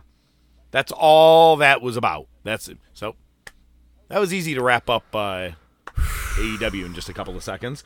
Now, SmackDown. Man, I called it. I goddamn called it. I said, what Butch really needs is he needs to get Pete Dunne to come up to WWE with him. Get him out of NXT. And I said, and fucking ditch Butch. Get back with Pete Dunne. Well, apparently that's what it's looking like. They even did a couple of teasers on SmackDown. Yeah, buddy. Thank you. Because Butch is a stupid fucking name. It is. It was fine for the Bushwhacker. Fine for that. Bianca Belair defeated Bayley in an actual lengthy, decent match. And when I say lengthy, multiple segments. I think it went probably 25 in total. You know, even with your commercials, but that's giving the girls a lot of time. Yeah. And everybody's, go back to your bring it to the table last week. Tony, we have the best. We have everything. We have the best over here with the women's roster. Just because you buy everything doesn't mean you have the best. You're not producing anything. You haven't done anything with your women. Ruby Soho has been there for nearly fucking 3 years, and I don't think I've seen her win a match. Yeah, Like a couple here and there, but she's a resident jobber. Yeah. In the beginning of the night, or not in the beginning, right before the match was about to happen, it looked like it was going to be a handicap match with Randy Orton, AJ Styles, and LA Knight taking on Solo Sikoa and Jim Uso, because they could have found a partner, but Nobody, of course, was going to team with him. Heyman was trying to get people all night, asking Carlito, Bobby Lashley, and no one did. So instead, they took Randy Orton out early and made it a tag team match. Randy comes back, gets the upper hand, ends with Paul Heyman on his phone. Call Roman Reigns. I love that he does it. I'm like, your phone didn't hear you in that loud arena, but that's okay. But the scary part was watching Carmelo Hayes have his very first, not his very first match, but as an official member, I feel like, of SmackDown now, up against Austin Theory. He's up on the top rope, sitting with his feet on the second rope. And Theory went to go do what I would assume is kind of like a Spanish fly from that angle, I think. Can't really tell. Okay. Both men dropped right on their fucking head. Oof. Right on their heads. And ref threw the X up. Carmelo, his eyes were looking up like, he's like, yeah, I'll be up in a minute for school. Like, he was out. Theory didn't look any better. Even Grayson Waller, who was right by the ringside, his immediate face reaction was like, oh, fuck. It was bad. Yikes. On to Raw. So it opens up with Cody and Drew. And Drew, just because, Cody always does the, what do you want to talk about? Which I fucking hate. Yeah. It's like when Adam Cole, I like the story time with Adam Cole, baby, the first time. I thought it was great at All Out that time. But, like, and when then he did it every time, I'm like, this is kind of the same thing. The Marks like to chant along with the wrestlers. Fair enough. But they even brought reference to a couple of things. Drew goes, you remember we were a tag team champions at one point. He goes, what was our name? And Cody goes, the Dashing Ones. And it was funny because Drew goes, I can't believe we didn't go places with that name. Great fucking line. I'm glad you just bashed yourself on that. That's fucking hysterical. It's more bashing creative because you didn't choose your name. But they actually mentioned, he goes, Drew said before I came back to WWE, he goes, you followed my path and you went out to the indies and did your thing. He goes, before I came back and I did the NXT and WWE, he goes, my last match on the indies was with you. And it was in, I believe, WCPW, if I'm not mistaken, that promotion that was around for just a little bit. Yep. And then Cody does the, who won that match? Because Cody got the win on the, that night. Looking pretty good. It was a good exchange between both guys. But the problem I have is the crowd. I don't know what they're doing with the sound. It was like they're either cranking up microphones and trying to get audience sound, or like sometimes it's okay if the crowd's just quiet and listening to them, man, if that's the whole point. But it's like a weird sound that's extra that shouldn't be there. Just my little issue. Didn't catch it. I'll have to check it out next time. Pay more attention to the production. But Drew's like, and I'm going to tell you, it'll be me at WrestleMania finishing my story. Yo, I have a feeling it's going to be Seth defending against Cody, Punk, Drew, and one other. Like, I feel it's going to be like 4 or 5 way, some shit like that. Everybody's got a bunch of stories, and I think they're just going to go, well, a good story is putting all stories together. I hope not. I'm just ideas, all I'm saying. In the back, R-Truth is sitting back there with a bunch of shirts, and Damian Priest shows up, and I love that Truth keeps calling him DP. Yo, DP, which is really funny if you think about DP. But anyway. Yeah. And he goes, you got to stop selling these shirts. You're not in Judgment Day. And then he slaps cash in his hand, and he goes, what's this? He goes, that's just your cut. Oh, shit. All right, man. You're all right. And Priest is being all right, which is great. And he goes, hey, tonight in the tag match, you're tagging with Miz. It's him and Baylor. He goes, don't tag in. And he goes, oh, okay, I get it. And does a wink. Fuck, he's just so good. No wonder he's selling the merch. DIY defeated JD McDonough and Dirty Dom. Gunther came back and declared he's going to be in the Rumble. Mm-hmm. And then Xavier Woods made his in-ring return. Yep, saw that coming match. to the avenge of Kofi Kingston. And gets busted in the mouth at one point. Yeah. So here's the thing. So I was watching that with Wheezy. And it could have just been Wheezy being Wheezy. He's like, oh, here we go with the fake blood. I'm like, that's not fake. They wouldn't waste fake blood on that. He like bit his lip or something. Nah, because when they interviewed him backstage, his mouth had a cut right on his lip. Yep. It was actually a real one. They wouldn't waste on just a little baby cut like that. Right. good moment, and it went to a no contest, and it made him look pretty strong. I thought that when he was having his head right up against the rail, I go, oh, great. This dude just took out all of New Day in a 2-week span. I'm like, it's not like Big E's coming back. But then I was like, wait, what if Big E does come back for like one last match and you have a New Day match and it's versus all of Imperium? Like maybe at like Elimination Chamber, something. Wishful thinking, unfortunately. It is. I know. But anyway, Tozawa upsetted Ivar with a roll-up powerbomb off of the top rope. Mm-hmm. But then Valhalla. Yep. Did I get that right? Mm-hmm. Okay. Trying. Keep on to call Sarah Logan. Valhalla then took out Maxine Dupree because she kind of distracted Ivar right before that. And then, Chad Gable backstage talking with him. He's like, he fought dirty. He's like, but I'm showing what's really like to be an alpha. And it's funny because then right after, Tozawa doesn't do his full dance he move. Does it just lazily. Just his hands only. Yeah. That shit, between him and Nana, I don't know which dance is better. And then they announced that CM Punk is going to be on Raw for the go-home show for the Rumble. And he goes, what do you want to talk about at American Nightmare? He wants a face-to-face with Cody. Bro, this is the promo we have been waiting for. Mm-hmm. This is the one that if they're going to make any mention of why you leave a place or anything at all, this is the guy you do it with. Because you brought up the whole they made you leave or whatever you left you left because you couldn't take it anymore. I left because they couldn't take me anymore. Something along those lines. I got fired because they couldn't take me anymore is more than there. Well, yeah, fair enough. But what I'm getting at is I think it's going to be a great promo.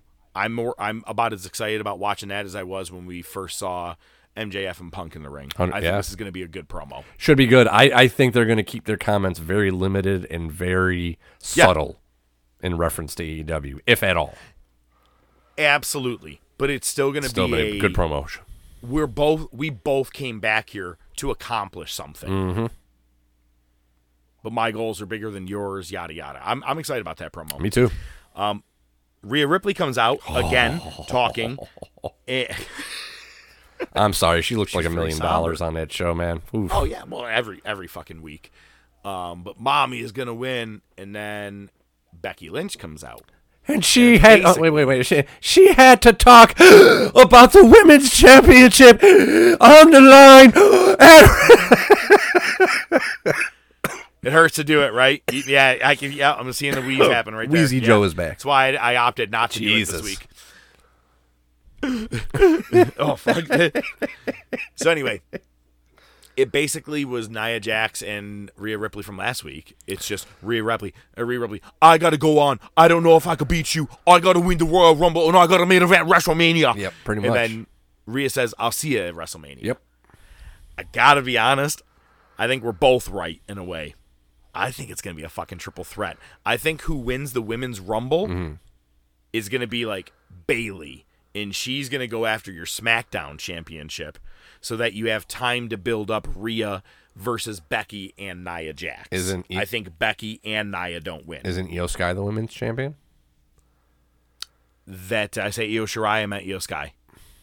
No, but if Becky wins, if Bayley wins the Rumble, she's going to go after her own stablemate? The whole point is that that's what you're talking about. Okay. All right. I just wanted to clarify what you were talking about. Okay. That's the road I'm going down. Yeah, I could see that. Because if you're going to, it's going to be a triple threat. And what's going to happen, though, is I bet you she doesn't pin Becky, she pins Nia. Nia could take the pin and be okay with it. Becky keeps her strong. Rhea retains. There's no way she's dropping the title. I hope you're right. I say no way, but I don't know. Yeah, like actually. I said. And then Finn Balor and Damian Priest took on R-Truth and The Miz. I'll let you take this one. Go ahead. So Miz comes out first, and it's great because this match, Miz comes out, gets to the ring commercial.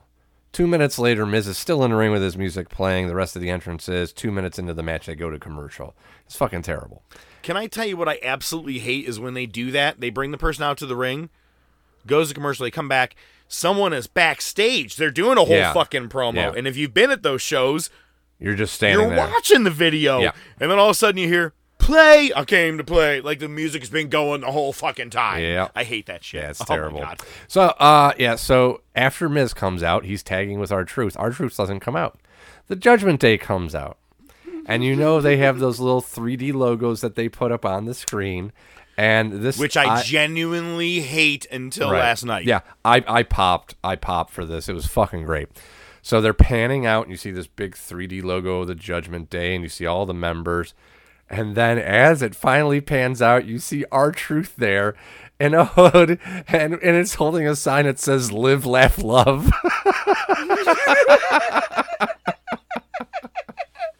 And here's the I gotta be honest, I thought Little Jimmy was the peak of his career.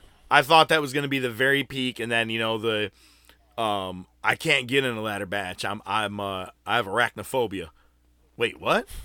Like I thought that was his peak, and then coming out and being like, I'm in the Royal Rumble, and they're like, it's the Elimination Chamber, whatever that shit he was doing. This may be his best part of his fucking career. There's so much mileage you could go on this. If you treat this bloodline style with the Judgment Day and Truth, oh my God, it's so good. I think it's leading towards Priest turning face, and they kind of built at this. So like we said, Judgment Day comes out, and R-Truth is behind them, probably a good 10 feet.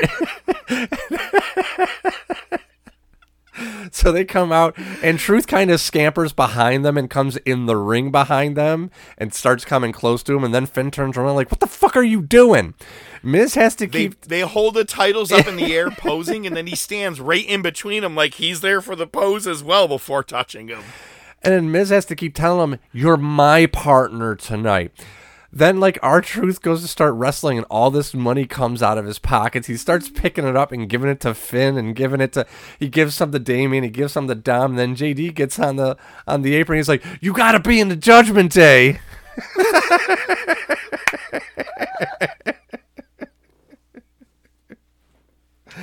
Oh, it was great. It was great. And then the whole match was just playing off of that. He doesn't know who he's tagging with. And at one point, it seems like Damien is very hesitant to hit him. So that's why they really teased that. And then he ended up, choke slamming him anyway. But he was hesitant to do a choke slam on him at one point. Yep. It was funny because when Baylor hit him and he went out of the ring, he goes, I know we're supposed to be playing, but those hits actually hurt. He's too good. But, you mentioned it. Judgment Day was backstage after Priest had that interaction with him earlier. And they're like, yo, are you siding with him? He goes, I'm not siding with him, guys. I'm just saying... well, look at this, and then pulls out the money, and Baylor's like, oh, shit, my mind's changed.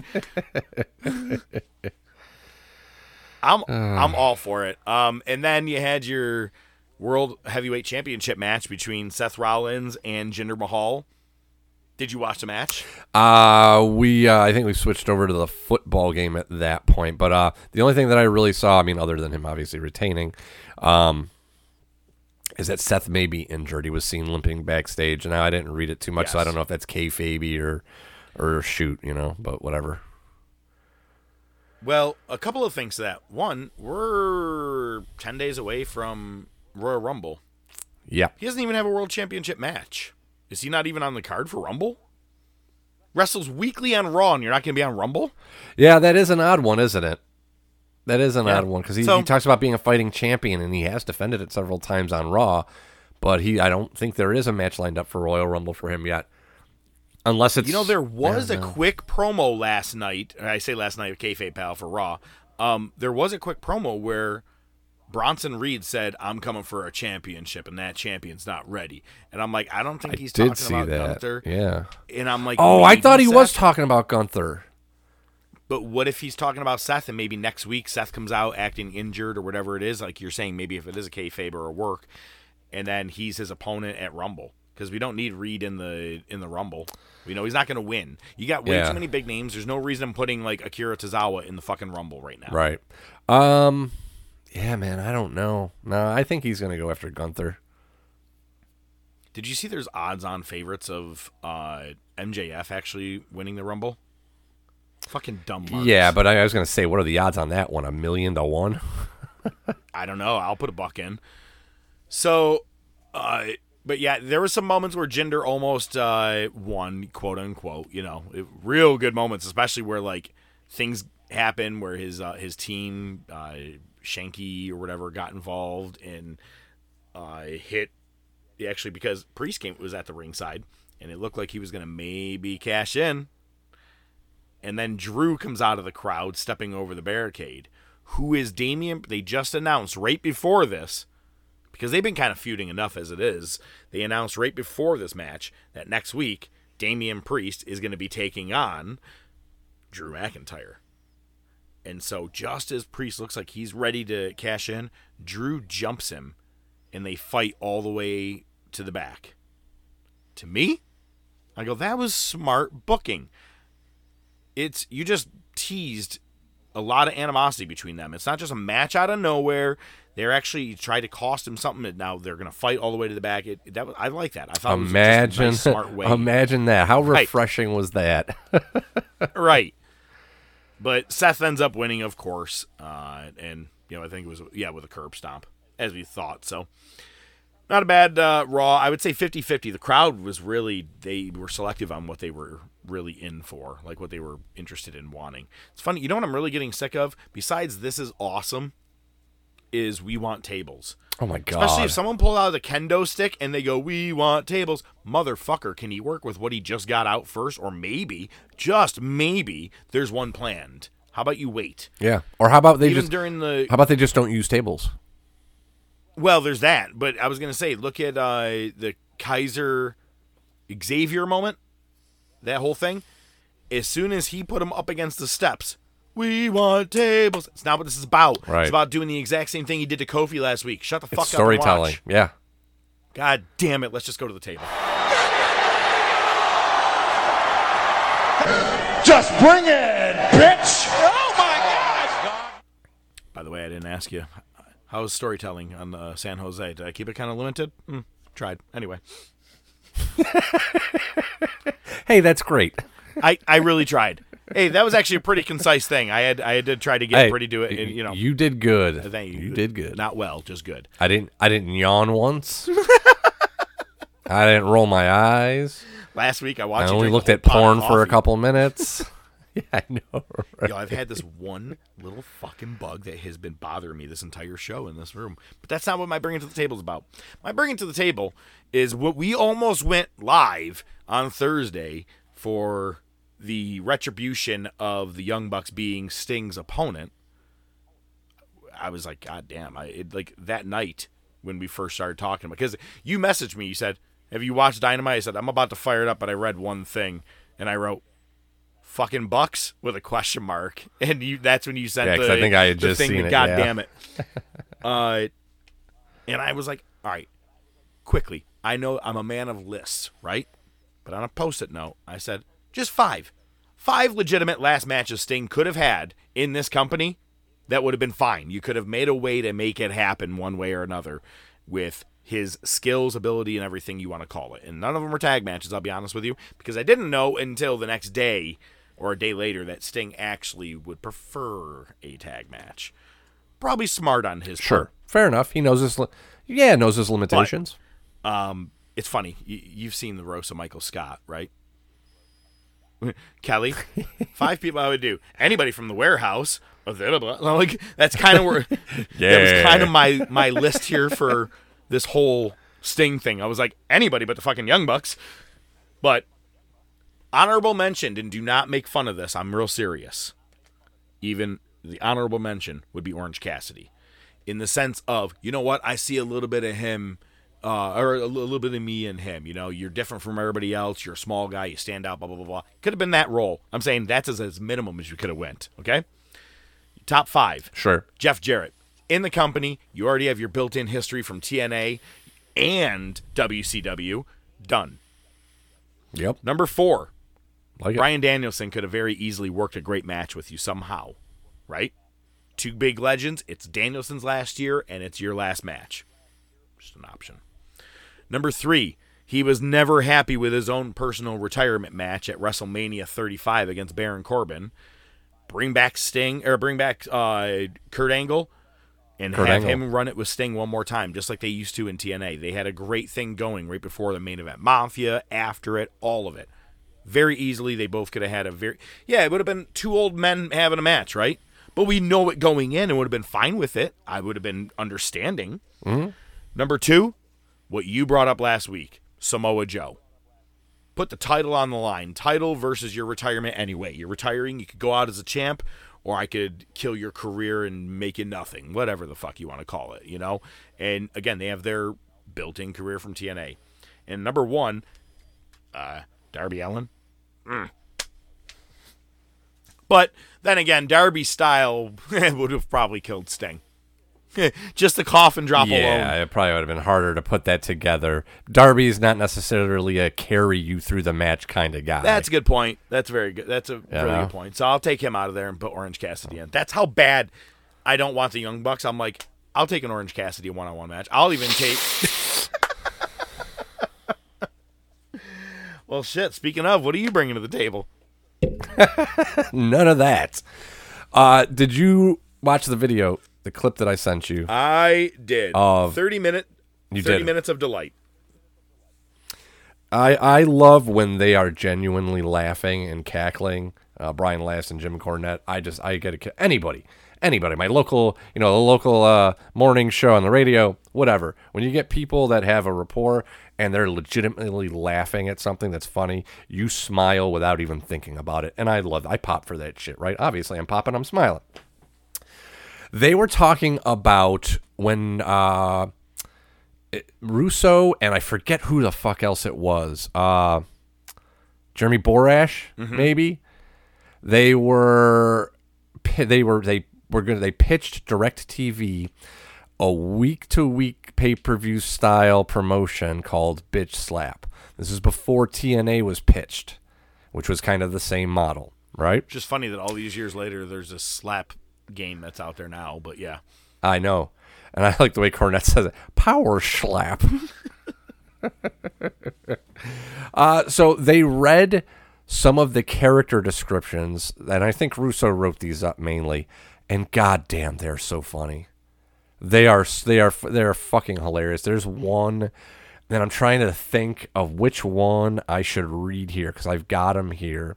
I'll read the names of the wrestlers: Toxic Shock, Homeless Heather, Kentucky Love with Papa Woody, The Ass Pirates, Blackbeard and Treasure Chest.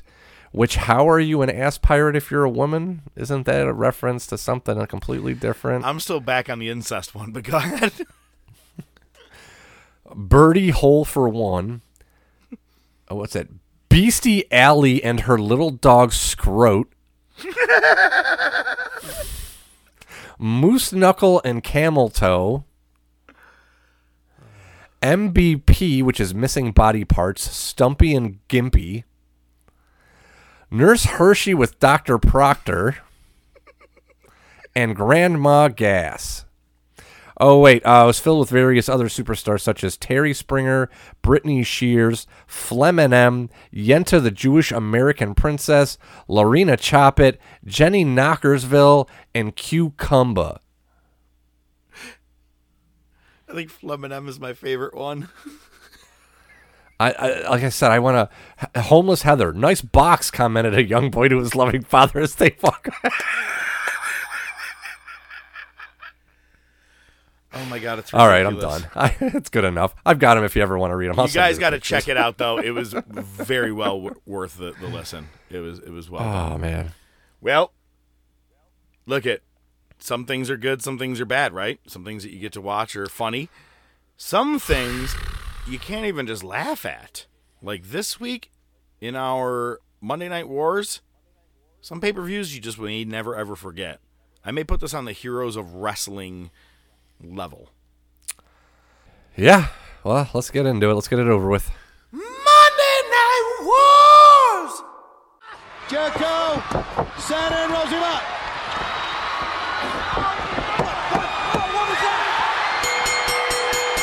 Small package. Wait a minute, gentlemen. We need to see that again. Jericho's happy.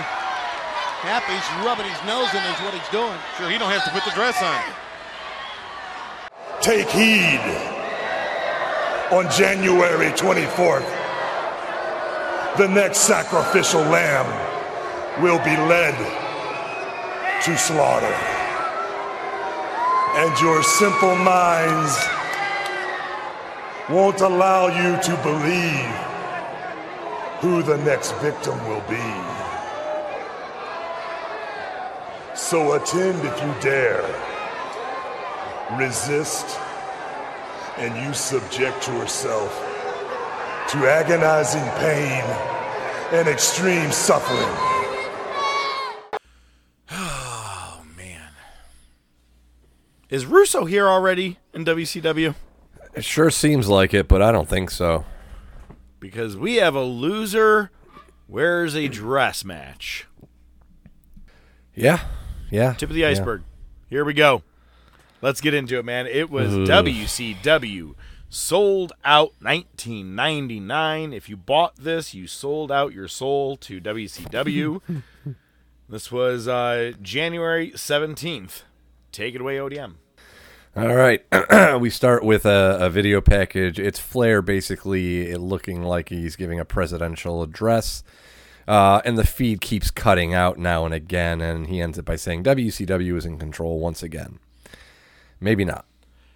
This was the whole thing was horrible with the extra flashing of photography. Yeah. Like it was like a real I was like, God, this is horrible. And they did a lot of background chatter. Like there were a bunch of reporters in the room. It was bad. It was too much.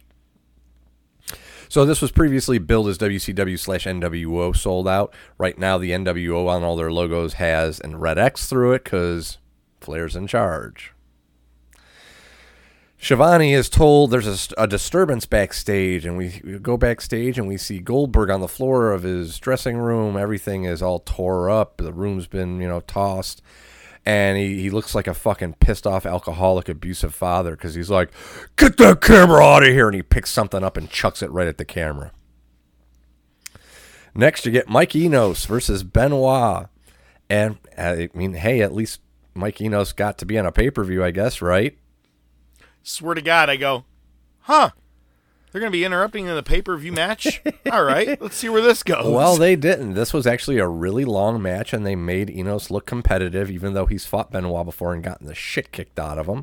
But Benoit wins. And kicked the shit out of him. And shit kicked out of him, yeah. Hall Goldberg hype package leads to Norman Smiley versus Chavo. Smiley comes out with an urn full of the wood chips from Pepe.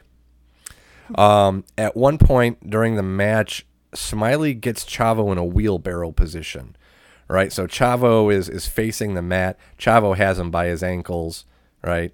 Chavo's kind of planked out. And Smiley starts doing the ass slap dance, but he's actually slapping Chavo's ass like he's hitting him from behind.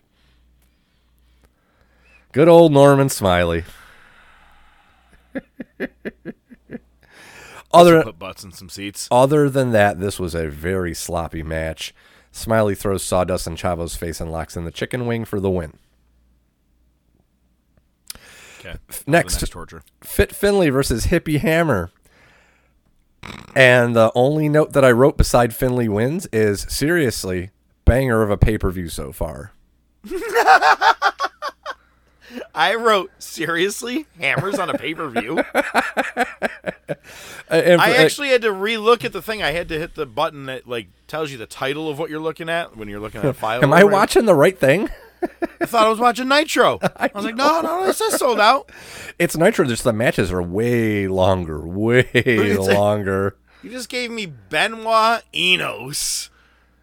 You had the other match, but now you're also following up with Van Hammer and Finley? Yeah. Banger. Banger was exactly the right. Yep. Kayfabe pal. It's not Hippie Hammer. That's just what I call him, just because he's dressed as a hippie now. It's Van Hammer, so, but it's Van Hammer. So it's Hippie Hammer. Hippie Hammer. Next, Bam Bam versus Wrath. Bam Bam wins. So much for Wrath's push. Because I got worried for a second. I'm like, please tell me they're not going to make Bam Bam lose, and he didn't. Next, you get Conan versus Lex Luger. Luger says, I'm going to speak on this. I can let you walk away. You can do this the easy way or the hard way. Conan attacks him to start the match. Liz comes to ringside. She must have forgot where the pills were. She spray paints Conan in the face during the tequila sunrise. Luger hits the rack for the win. Conan, where are the pills? Next, you get Saturn versus Jericho in said dress match. Scott Dickinson is the ref. He's the one that's been screwing Saturn as of late. Saturn locks in a small package. The ref looks at his shoulders, saying, "Oh, nope, it's not down." So he jumps to the other side to check the shoulders, but in doing so, he rolls them over to where Jericho's in the pinning situation, and Dickinson does the fast 3 count. Jericho wins, and both of these guys on the way out, they're arm in arm, and they're laughing, and Saturn puts on a dress. Yay. Yeah. Next. There was like light jokes, like Heenan was trying. It was horrible. I just didn't even care. Yep, pretty much. Kidman versus Juventud Guerrera versus Rey Mysterio Jr. versus Psychosis, a 4-corner cruiserweight title match. Commentary cannot figure out who won the coin toss and who's starting the match. And Kidman retains. Yeah. Okay. It was a 4-way of every cruiserweight match we've seen so far. Nothing spectacular. Pretty much. Jericho interrupts Booker's interview with WCW.com, and they set up a match for Nitro.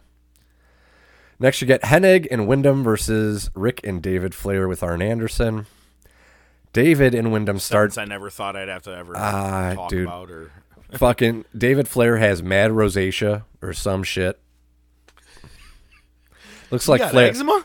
It looks like fucking Flair slapped the shit out of him before they fucking went out. He looks like he just got done crying hard for like 48 hours. Looks like he's been out in looks like he's been out in 15-degree weather for too long. Oh, it was awesome. Yeah, no, and that was before even getting to the ring. Rick works most of the match pretty much. Arn Anderson hits Hennig with a tire iron, and David falls on top of him to get the pin. It's great though, because when they show it in slow motion, Hennig. Again, you got to call him a pro for doing the right thing, but at the same time, it was so goddamn obvious.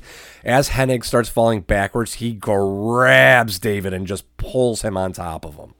Because David's gravity was pulling him the other way after that hit. He took the hit and started going the other way, but he was supposed to go forward and fall on Hennig, and he just pulls him real quick and brings him right on top. I caught that too, because I was like, exact words I said, I go, fucking pro. Mm-hmm. God bless him to save even a David Flair match. I know. Again, words you thought you'd never say. NWO comes in. It's the black and white portion. Norton beats down Arn. Benoit comes in. Then the Wolfpack. They handcuff Rick to the bottom rope, and it's great because they surround David, and they do that thing that bullies used to do back in the day where they would surround the kid and just push him to one side of the circle, and then he'd get pushed. They just kept bouncing him around. That was actually better than the entire match. Yeah, that actually made me laugh. Watching them ping pong his ass around, or not ping pong. What is it? What is the game that you play? Pinball? The arcade game. Pinball. I said ping pong. Pinball. Like a pinball machine. This dude was bing, bing, bing, bing off of every member. It was making me laugh. I thought it was great. Yeah, it really was the best part of the match. They fucking end up whipping him with the belt. He gets his ass beat. They spray paint Easy E on his back. Kind of funny. All while Flair is crying. Yeah. Oh my God, my son. Hey man, you brought him into the situation. He's here. Well, next you get Scott Hall in your main event versus Goldberg in the cattle prong ladder match. Goldberg has a brace on his knee to back up the attack at the beginning of the pay-per-view. There is only one thing. Really starting to look like Stone Cold now. I know, right? For real.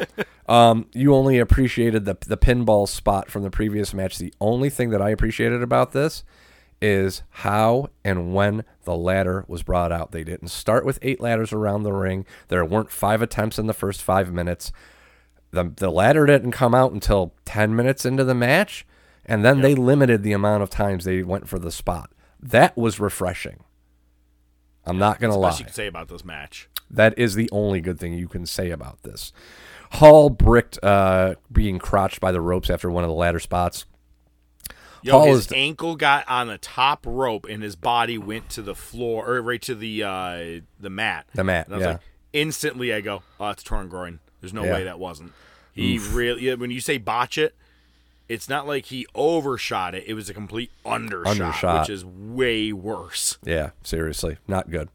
Hull's down. Goldberg almost gets to the stun stick, and Disco Dick Nuts comes out and pushes the ladder over. And when Goldberg hit the ropes, it looks like he actually hung himself. He might have concussed himself on that one. It was pretty nasty looking. He did not look pleasant. Hull gets the stun stick. Goldberg is now selling his leg. He's hopping around on one leg to avoid being hit by the stun gun. Because another thing that they never really mentioned in this match until the end, you don't win by pinfall or submission. You win by using the stun gun on the other person. A lot of times these matches has nothing to do with that. It's just if you get it, you get to use it. Right. A lot of times that's what the match is. So he ends up super kicking Hall. The cattle prong falls to the floor. Goldberg gets it. He stuns Disco Douchebag, and then he teases using it for like a minute and a half. Yep. Are you serious? It was annoying. So what would you do? Would you use the stun stick, or would you continue the charade by throwing it up in the air so that guy will reach for it and then you can spear him? Oh, and then you can jackhammer him because you got to get your shit in, then stun him. Because that's what happened. Then Bam Bam comes out and brawls with Goldberg. Hall comes too, and he's like, well, fuck these assholes. And he uses the stun stick on both Goldberg and Bam Bam. My last note for this, fuck this pay-per-view. Good night, folks. Thanks for watching Nitro. Sold out. Well, it gets better. Oh, go ahead. Does it? It does. Because we have to lead in with Nitro right now, right? Oh, no, but how Shivani leads it off was fucking poetic justice. Either they were just making fun of themselves, Shivani didn't care, or they're just really that idiotic and unaware. I may have missed it because I was so pissed off after watching. I think as soon as it was all done. So next night, January 18th, 1999, we got Nitro. Shivani opens by saying, last night goes down as one of the most absurd, preposterous, and disgusting events in the history of pro wrestling. I think he was probably talking about what happened to David Flair, but most likely, maybe a slight sums up the entire pay-per-view, really. Yeah, it definitely did. So, yeah, I thought that was hilarious. Read that line again. Last night goes down as one of the most absurd, preposterous, and disgusting events in the history of pro wrestling. I like it. Yeah. Definitely. Too long for an episode name. The Horsemen are the Horsemen are backstage. They're pissed off. Flair says Hogan's a dead man. We see a limo arrive. It's the NWO. The Horsemen bum rush the limo. They smash out one of the windows. The limo pulls away. And then Flair just comes out to the ring, followed by Gene. And he says, Hogan, you're going to fight. You're going to wrestle me at Super Brawl for the title. I want to be the man who killed Hulk Hogan dead. Hollywood this, pal. Woo! Okay. And he says, Bischoff, get your head out of the toilet. Get your ass out here right now. Tonight you're wrestling me. Bischoff says, nothing in my contract that says I need to wrestle you or anyone else. Flair says, if you can't beat me tonight, I'll shave my head and give you the company back. That gets Bischoff's attention. Then David comes out and shoves Bischoff and gets in the ring. David's screaming he wants to fight Bischoff. David wins. We shave your head and your ass. So it's head shave versus the eczema boy. Bro, again. You remember that thing you used to do to kids in like high school? You just fuck around even with your boys and you like, cup your hand like that and slap them on the back of the neck, see how fucking hard of a sound you could. No, just my dickhead friends causing concussions and shit. All right, never mind. Causing concussions. It's cool. We only blacked out for like 3 seconds. Oh, man. Well, again, Shivani's on fire because after that he goes, where do we go from here? I don't think anybody wants the answer to that fucking question. Did they even give him a script for the night? They're like, hey, we're just going to actually let you guys God. experience it like a fan, too. Wait until Bash at the Beach, man. Shivani completely checks out during that one. That's one of the best parts about that pay-per-view. Yeah, but that's a year and a half from now. I know. All right, well, 13 minutes in, and we get our splash intro. And we get Jericho versus Booker T. Booker T wins. Gene's on the ramp with J.J. Dillon. He suspends Scott Dickinson, and he says, I want to corner Scott Hall. I want a triangle match between Hall, Bam Bam, and Goldberg tonight. I think I've seen this movie before, but whatever.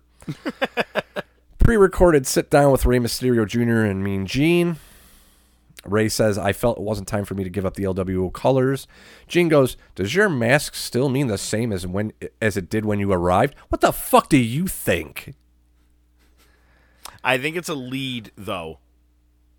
Obviously, because Ray explicitly says, yeah, this mask will never come off. I think that's my point, is I feel like we're heading towards, because it's Nash, right? If I'm not mistaken, it's Nash that ends up taking it off. It's Nash or Luger. And it was off Bischoff's orders, off losing a match or whatever it is. So it's going to happen soon. I think that's why he's bringing it back up. It is funny. I can't take off this T-shirt. But let me ask you about your mask. Right? Yeah. I might interviewing Gene. Yeah. He might have had too many cocktails. Let's see. J.J. Dillon's talking to Jericho backstage. Jericho's pointing out that as part of the contract of that match, Saturn has to wear a dress anytime he's in the arena. And fucking naturally, Saturn shows up and he's pissed off and he fucking says, just give me the dress and I'll fucking put it on. Conan in-ring promo.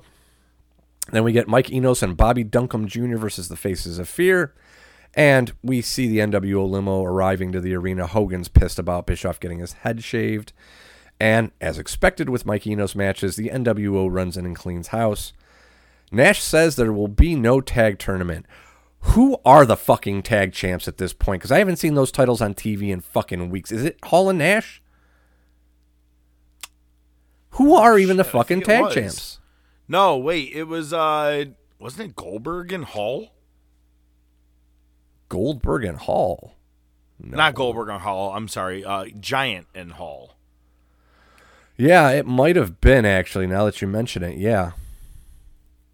Fuck. But let me, or was it Nash and, or Luger and Sting and Nash or Sting or something like that, but then Sting got injured? See, I don't know. That's a really good question that you even asked that.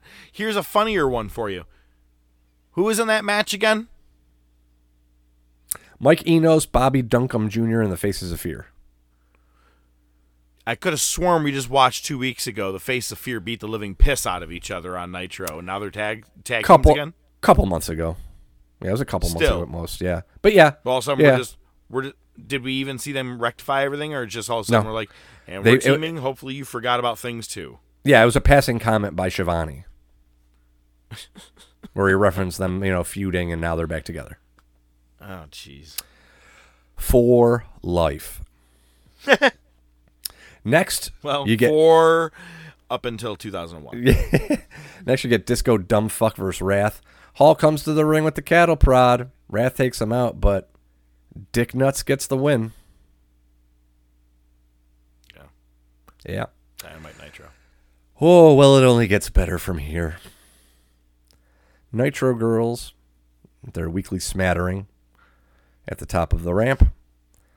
Scott Steiner just comes out and starts getting rapey. Kimberly shuts him down. Accurate description, by the way. Yep, takes the girls away. He says, come on, be with a freak. Get back from break, heads to the ring with Buff, calls Saturn out. And Buff is wearing this weird beanie mask combo. The beanie comes down to right below his eyes and has eye holes cut through it. And it has floppy ears, almost like it would be Mickey Mouse, but they're shaped a little different. They're flat. It's weird. I don't know. I feel like it was a thing back in that time in 1999. Yeah, maybe. It was probably something stupid you could have gotten a carnival, you know what I mean? Yeah, it was WCW branded, I think, or NWO branded. Oh. Maybe I'm wrong. Who the fuck knows? Anyway, Saturn versus Scott Steiner. Scott Steiner wins, and as if being rapey wasn't good enough, when talking about Saturn in a dress, he makes the reference of steers and queers. Same as Full Metal Jacket. Mm-hmm. Next, Nash, Luger, and Liz come to the ring. Nash goes to, instead of Odelay, has Oil of Olay.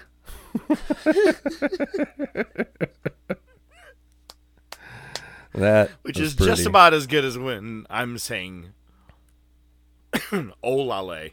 Yeah. Yeah, pretty much, yeah. They cut a promo on Conan. Luger puts Liz over, then a promo on Ray.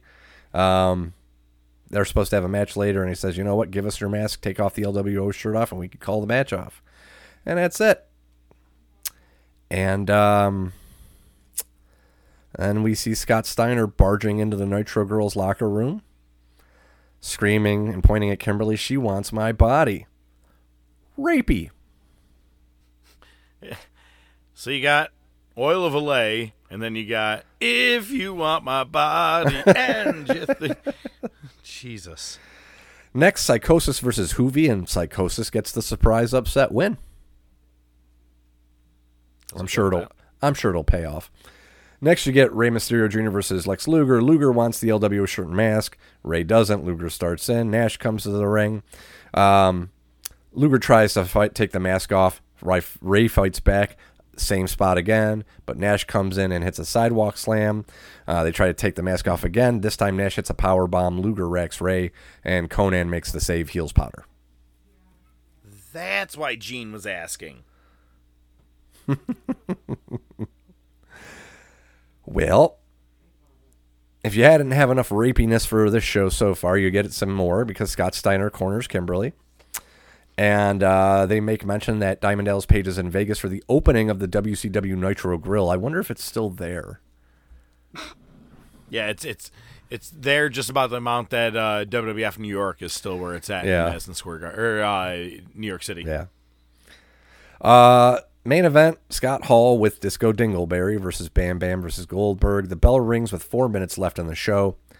Bam Bam and Goldberg both take out Hall so they can fight each other.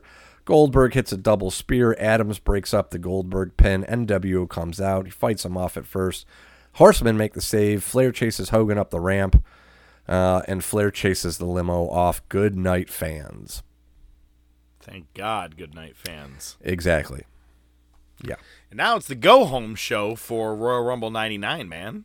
Nailed it. Nailed it. I guess, let me ask this, man. Kayfabe, should we watch the I Quit match together? And at some point and kind of put this together in the show, or just watch on our own and bring the notes as norm? That's a really good question.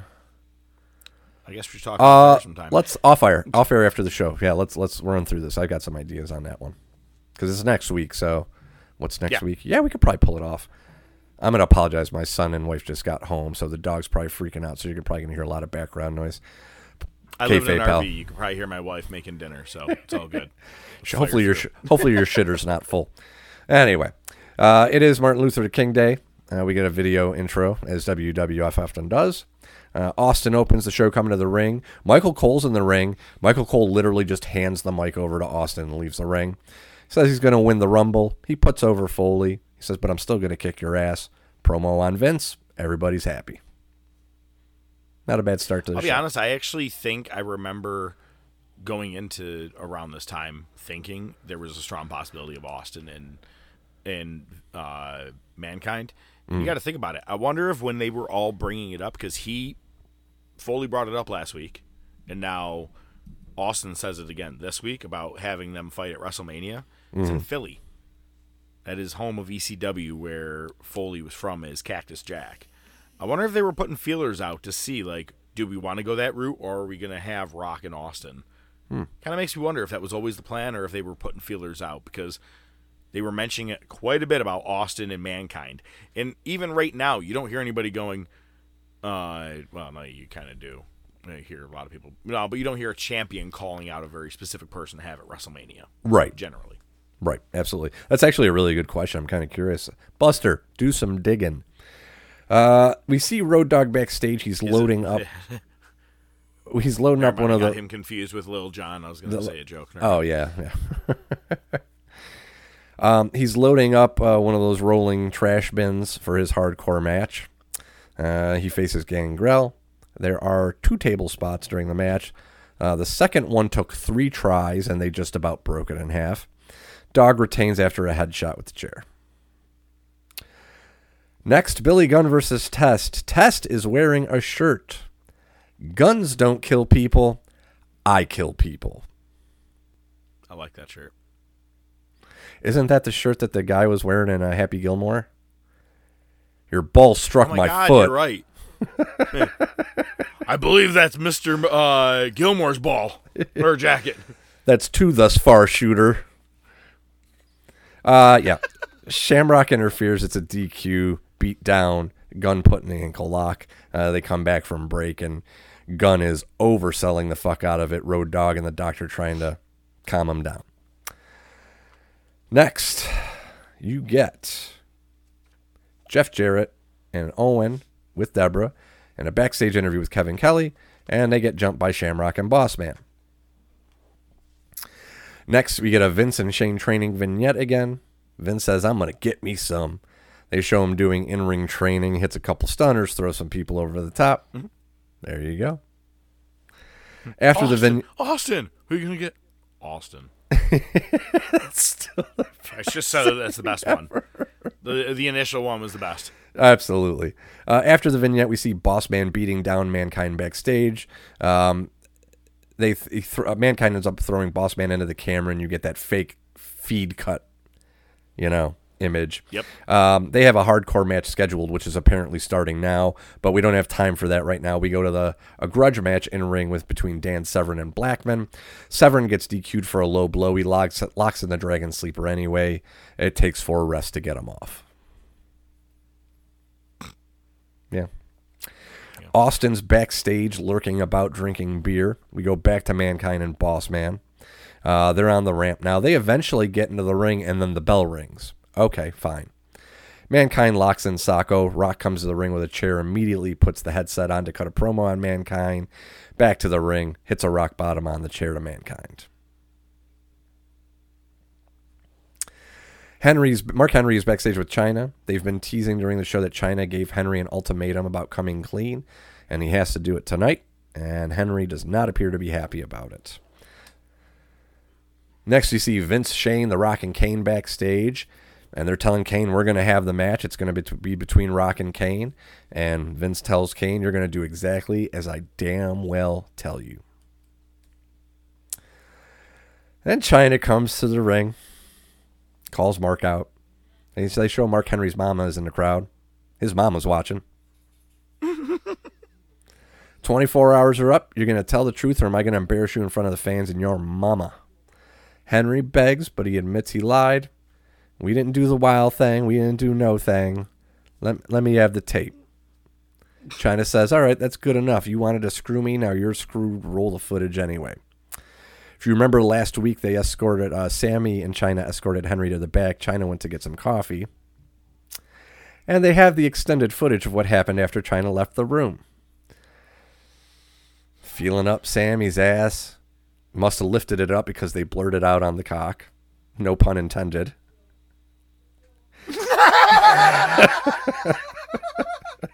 That's a good one. And then Mark Henry finds Mr. Winky. Sammy takes the wig off. Henry starts throwing up. I'm surprised this is on the cock. Wait. No. Okay. Chyna says, I wouldn't have sex with you to save the world. Apologizes to Henry's mom. Low blows Henry. And then Henry's mom grabs him by the ear and drags him off. And he actually says, you got a penis. I really, the only thing was missing was the crying game playing in the background. Which one is that? Do you really want to love me? Oh, yeah. Oh, I was hearing Chris Isaacs. Oh, yeah. Foolish Game. No, everybody always talks a lot about Mark Henry, Mae Young, and the birth of the hand, but we don't give this segment enough credit. Yikes. Yeah, it's probably deemed as transphobic. That's why I'm surprised. From the Peacock. That's after, what I'm saying. What age we're in here. Yeah. Yeah. Good thing we were able to cover it. Well, that was that. We see Briscoe I'm not sure and it's a good thing we were able to cover it, but yeah. Yeah, for sure. Briscoe and Patterson are prepping for the match. They have a handicap match against Chyna, and they're arguing about who's going to take the pin.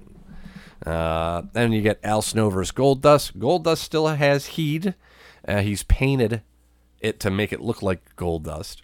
The winner of this match is going to get ownership of Heat. Snow wins rather unceremoniously, and then Goldust attacks him post-match, hits a Shattered Dreams, and leaves with Heat anyway. We go back to Patterson and Briscoe. They're both saying that Vince told them individually to take the pin. So again, they're just arguing on that. And then Midian comes out to commentary. Do you feel it? 7 days, 7 days. Chanting begins. Midian says he has to go. We see Taker's throne on the ramp. Midian sits at the foot of the throne. The acolytes are out. Then Bearer. The gong hits. Taker says, tonight I speak of prophecy. Sacrifices are not over. The ceremony has been scheduled. And on January 24th, your next sacrificial lamb will be led to the slaughter. Your mind won't let you believe who the next sacrifice will be. Again, if you're not good in math or you weren't paying attention at the dates, January 24th is the Rumble. So, yep. And this was not a pre-recorded audio thing. He actually had a microphone this time. He actually had a mic. Yeah. So next we get China versus Briscoe and Patterson in a handicap match. They show a segment from Heat where China and Vince had an arm wrestling match. Patterson and Briscoe were arguing. They bumped into Vince, causing him to lose. During the match, Patterson goes for a low blow on China, which even China popped for. She's like, are you fucking kidding me? China grabs them both by the dick. Patterson and Briscoe start shoving each other. China sits. This I don't understand. At one point, China just sits on the top buckle doing nothing, and Patterson just shoves her to the floor. It didn't make a whole lot of sense. I don't know what the fuck was going on. And then for reasons, Sable's music hits. She comes out and gets attacked by Luna. Briscoe does the people's elbow, goes for the pin. Patterson pulls him off. They go back and forth. They start fighting each other. China clangs their heads together. Then Briscoe threw an entire bottle of baby powder in China's face. It was an obscene amount of powder. It was. What did they say about... they said something... Oh, who was it? Patterson earlier in the match did the airplane. Got China up on a fireman's carry on his shoulder and just started spinning. And like even Lawler's like, I haven't seen that move in 30 years. So after the powder spot, Cole says, we haven't seen that in 30 years.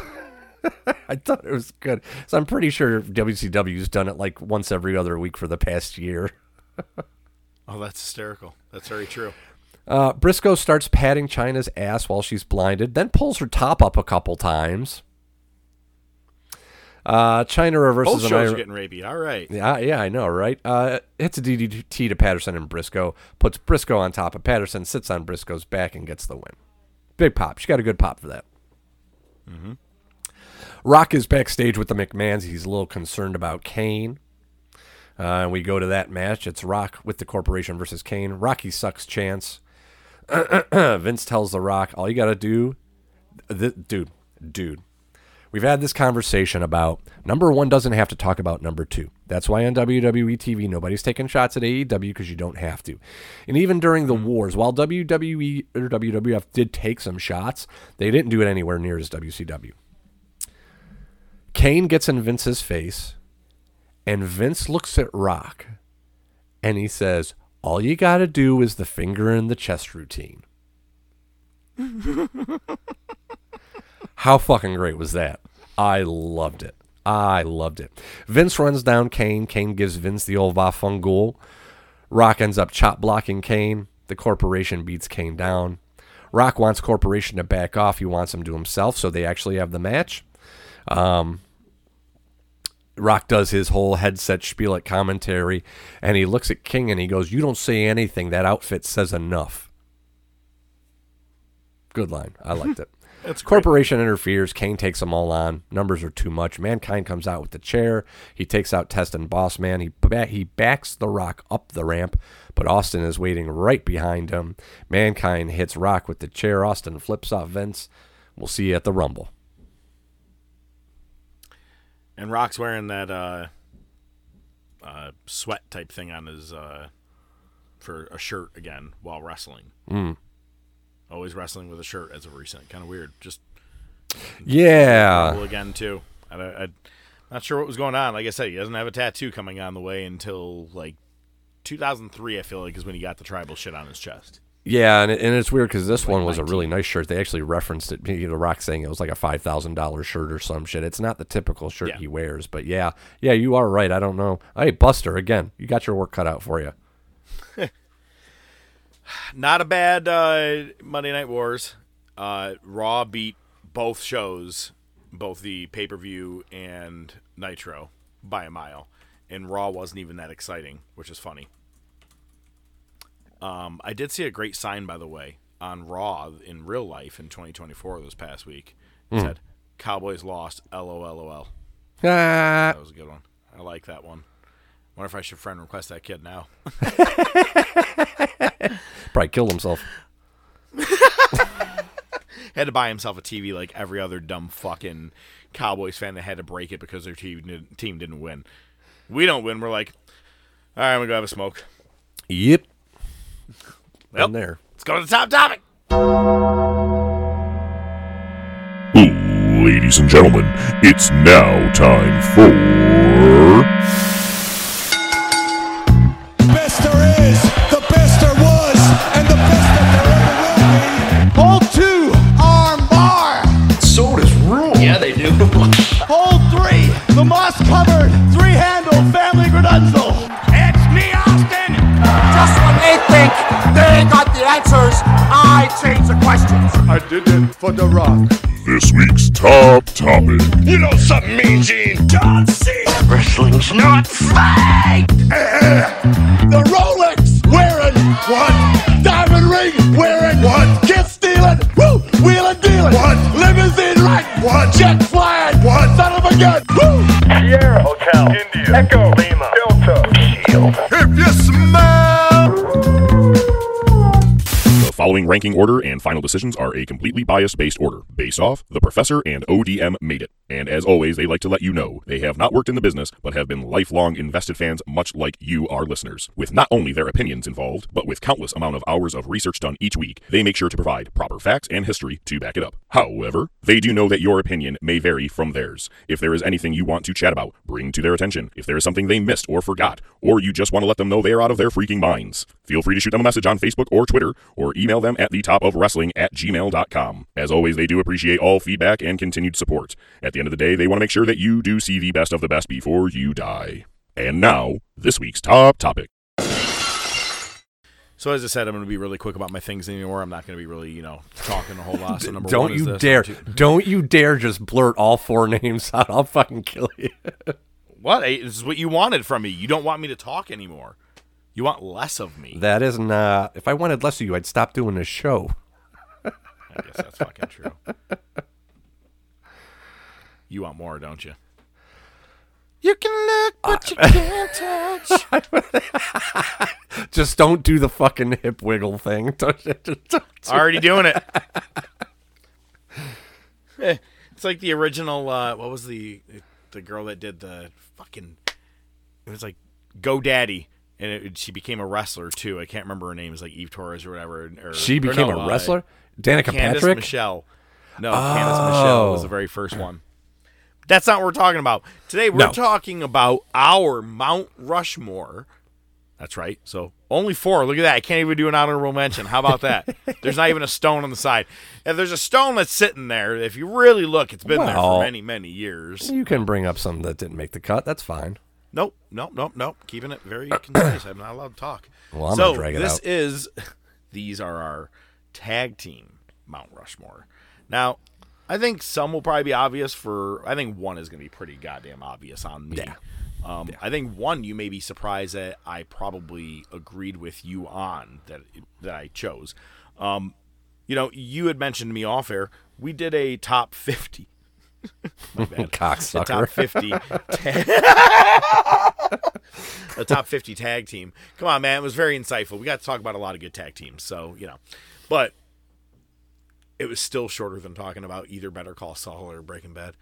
But in there, we did have a thing, but I think that was kind of a little more subjective about, like, who's the greatest of all time. But I don't know. When you talk about a Mount Rushmore, I'm like, like you can only have 4 teams out of every era that ever existed. It's kind of big, and I think that you may be surprised. We may both be surprised, or maybe you out there may be surprised at what the answers are. But put your answers in the comments. Let us know who your top 4, your Mount Rushmore of tag teams are. So I'm gonna actually give you the floor. Give me your 4. All right, you fucking whore. See, you ruined it. All right. Well, yeah, this one was a little tough.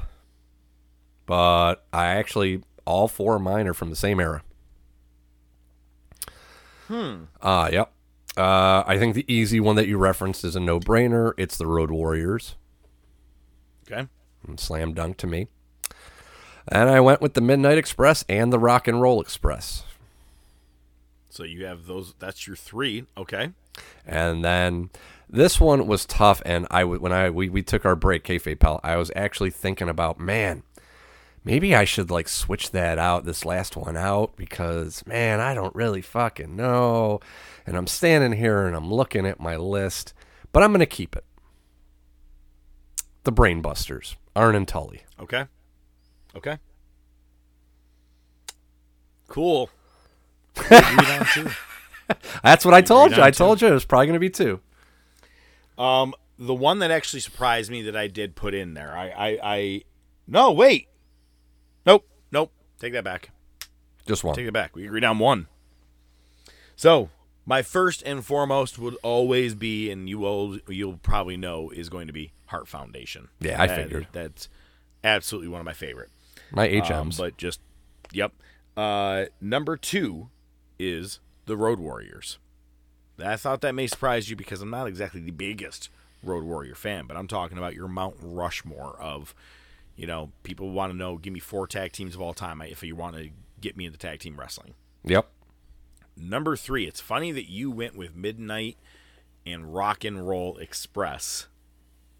I chose the Hardy Boys, because the Hardys to me were a mix of that, but then they brought in the new era of what your extreme wrestling or attitude wrestling was, with your ladders, chairs, this, that, all that stuff that you didn't really see out of the Rock and Roll Express, but those guys could be just as fast as the Rock and Roll Express. I'm a 100%. Rockers fan, but that's kind of why I put Hardys in there, because they're kind of a mix of all that. Yeah. And number 4, it was down to who you brought back in as your number 4 at the very end, but then it really came down to who I think overall has done just better, clean wrestling together. FTR. That was my yeah. Now I look at it this way: as the Brainbusters pretty much inspired FTR. Correct, but Arn did a lot of tagging with what is it? Ole. Ole, son of a bitch. As well as Tully, but also Flair. You know what I mean? But he did a lot with Tully, and I like the Brainbusters, but something about consistency nonstop over the last several years has been Dax and Cash, and that's why. So my 4 are Heart Foundation, Road Warriors, Hardys, and FTR, and you have Brainbusters, Rock and Roll Express, Midnight Express, and the Road Warriors. Mm-hmm. I like that. Yeah, not bad lists. Yeah, kind of what I thought, but in a couple of weeks, again, we're going to keep this theme rolling along. We're going to have different ones, and in a couple of weeks, we're going to be doing stables, and I really think this is where we may differ. I think maybe 1 at best, if we're probably really thinking properly, I think 1 at best may probably be a shoe-in. The rest, I think not, and then coming up, you got managers, GMs, women's wrestlers, commentators, pay-per-views. We're going to have a fun time with that.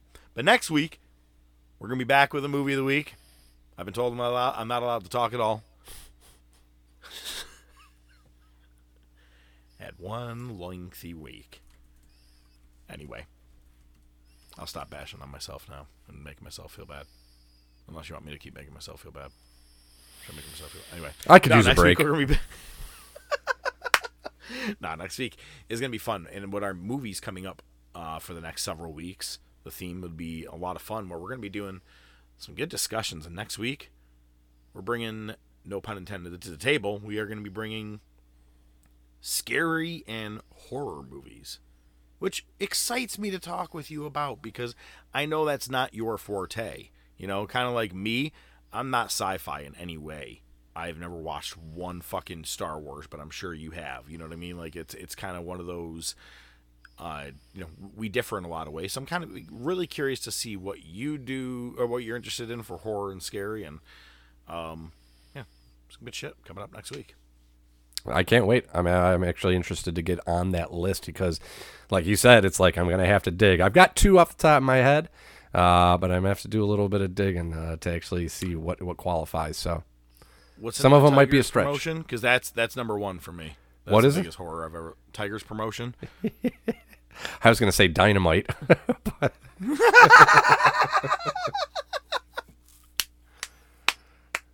that's a good one.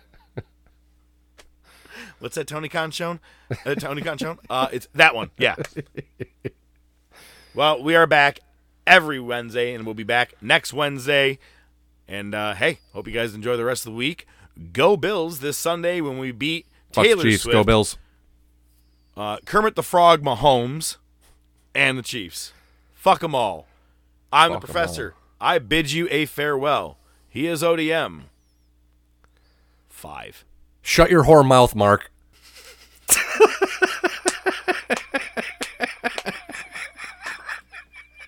That's a good one. I like that. It's a shame that can't be the name of the episode. I know, right?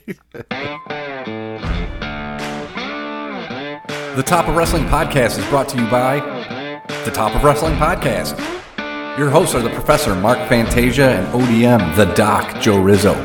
Feel free to reach out to the show by email at thetopofwrestling@gmail.com, on their Facebook page, Twitter page, Instagram page. Remember to subscribe, like, and share.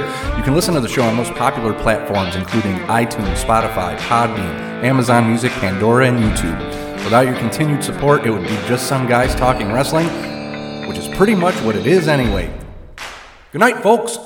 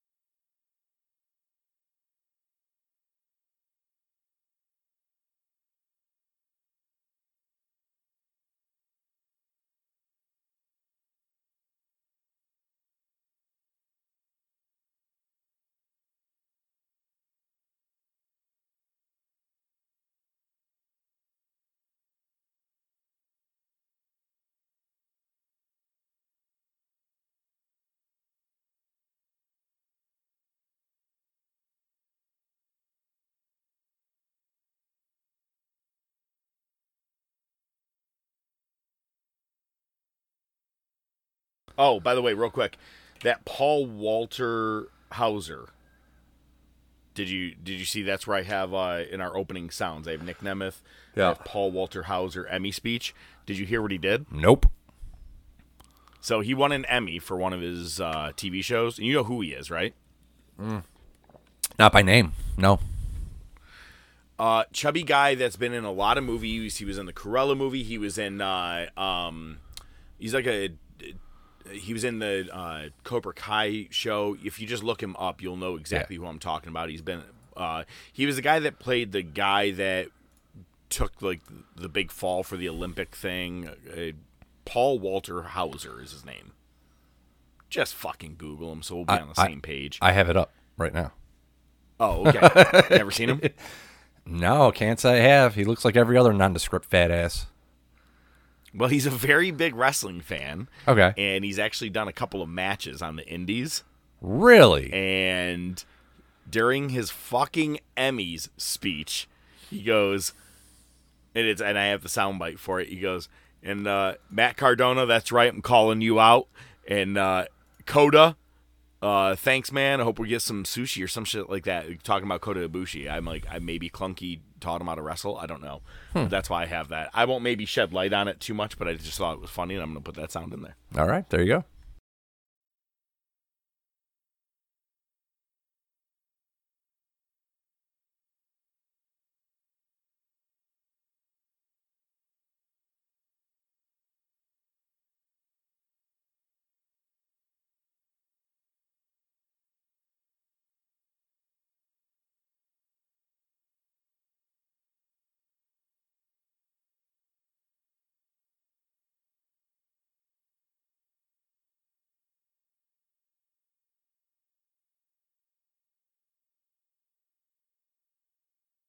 It's more structured to how I do mine when they come through. So, but the flip side, I will not do the full blown fucking hour version again. That's fine. It's fine. But my flip side to that, it's a new year. It's a new me, man. I'm going real concise, real fucking small stories. My flip side of that was going to be, if you ever want to do that, then fucking do it. Just record it solo. So I don't have to sit through it.